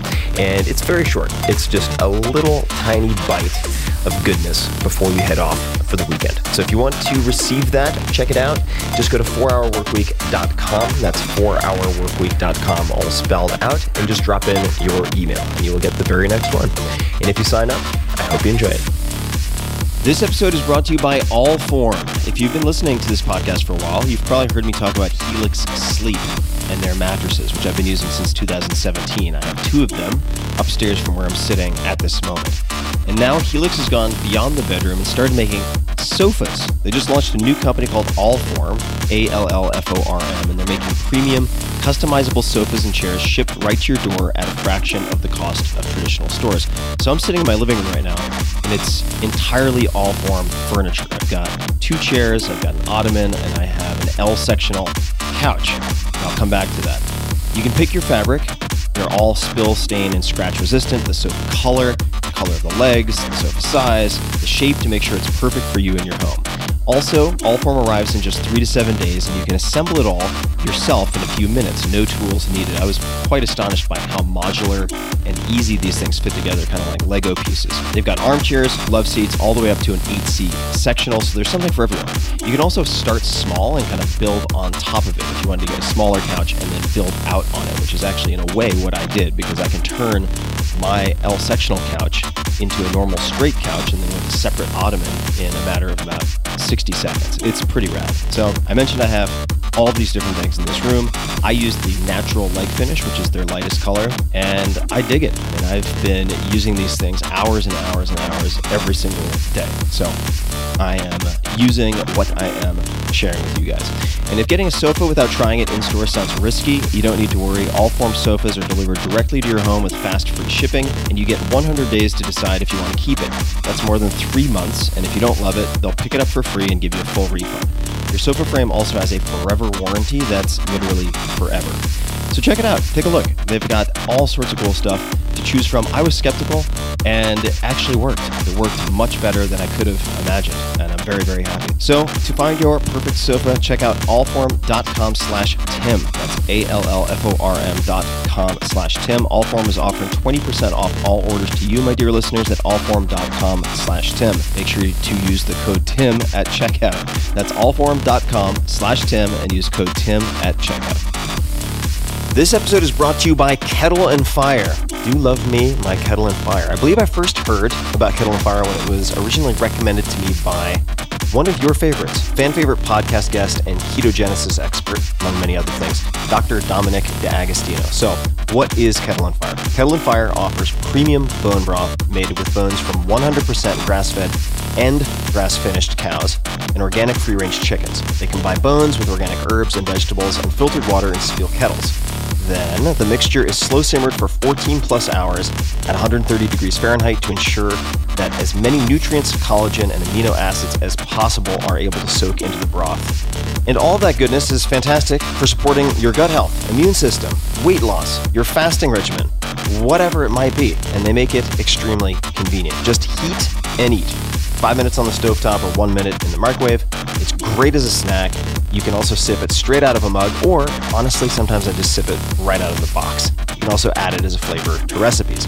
And they sent me some eye-popping stats. It's pretty amazing. 24 million plus cartons sold, 25,000 plus 5-star reviews on Amazon and their own website, 2-year shelf life, and 0 preservatives, added flavors, antibiotics, hormones, or colorants. And all of their broths are paleo, keto-friendly, and Whole30 approved. They're also my neighbors here in Austin, Texas, and I'm happy to support a local company. So check them out. You can save 25% off of your order by going to kettleandfire.com/Tim. That's spelled out kettleandfire.com/Tim, and using code Tim at checkout. One more time. That's kettleandfire.com/Tim and code Tim at checkout.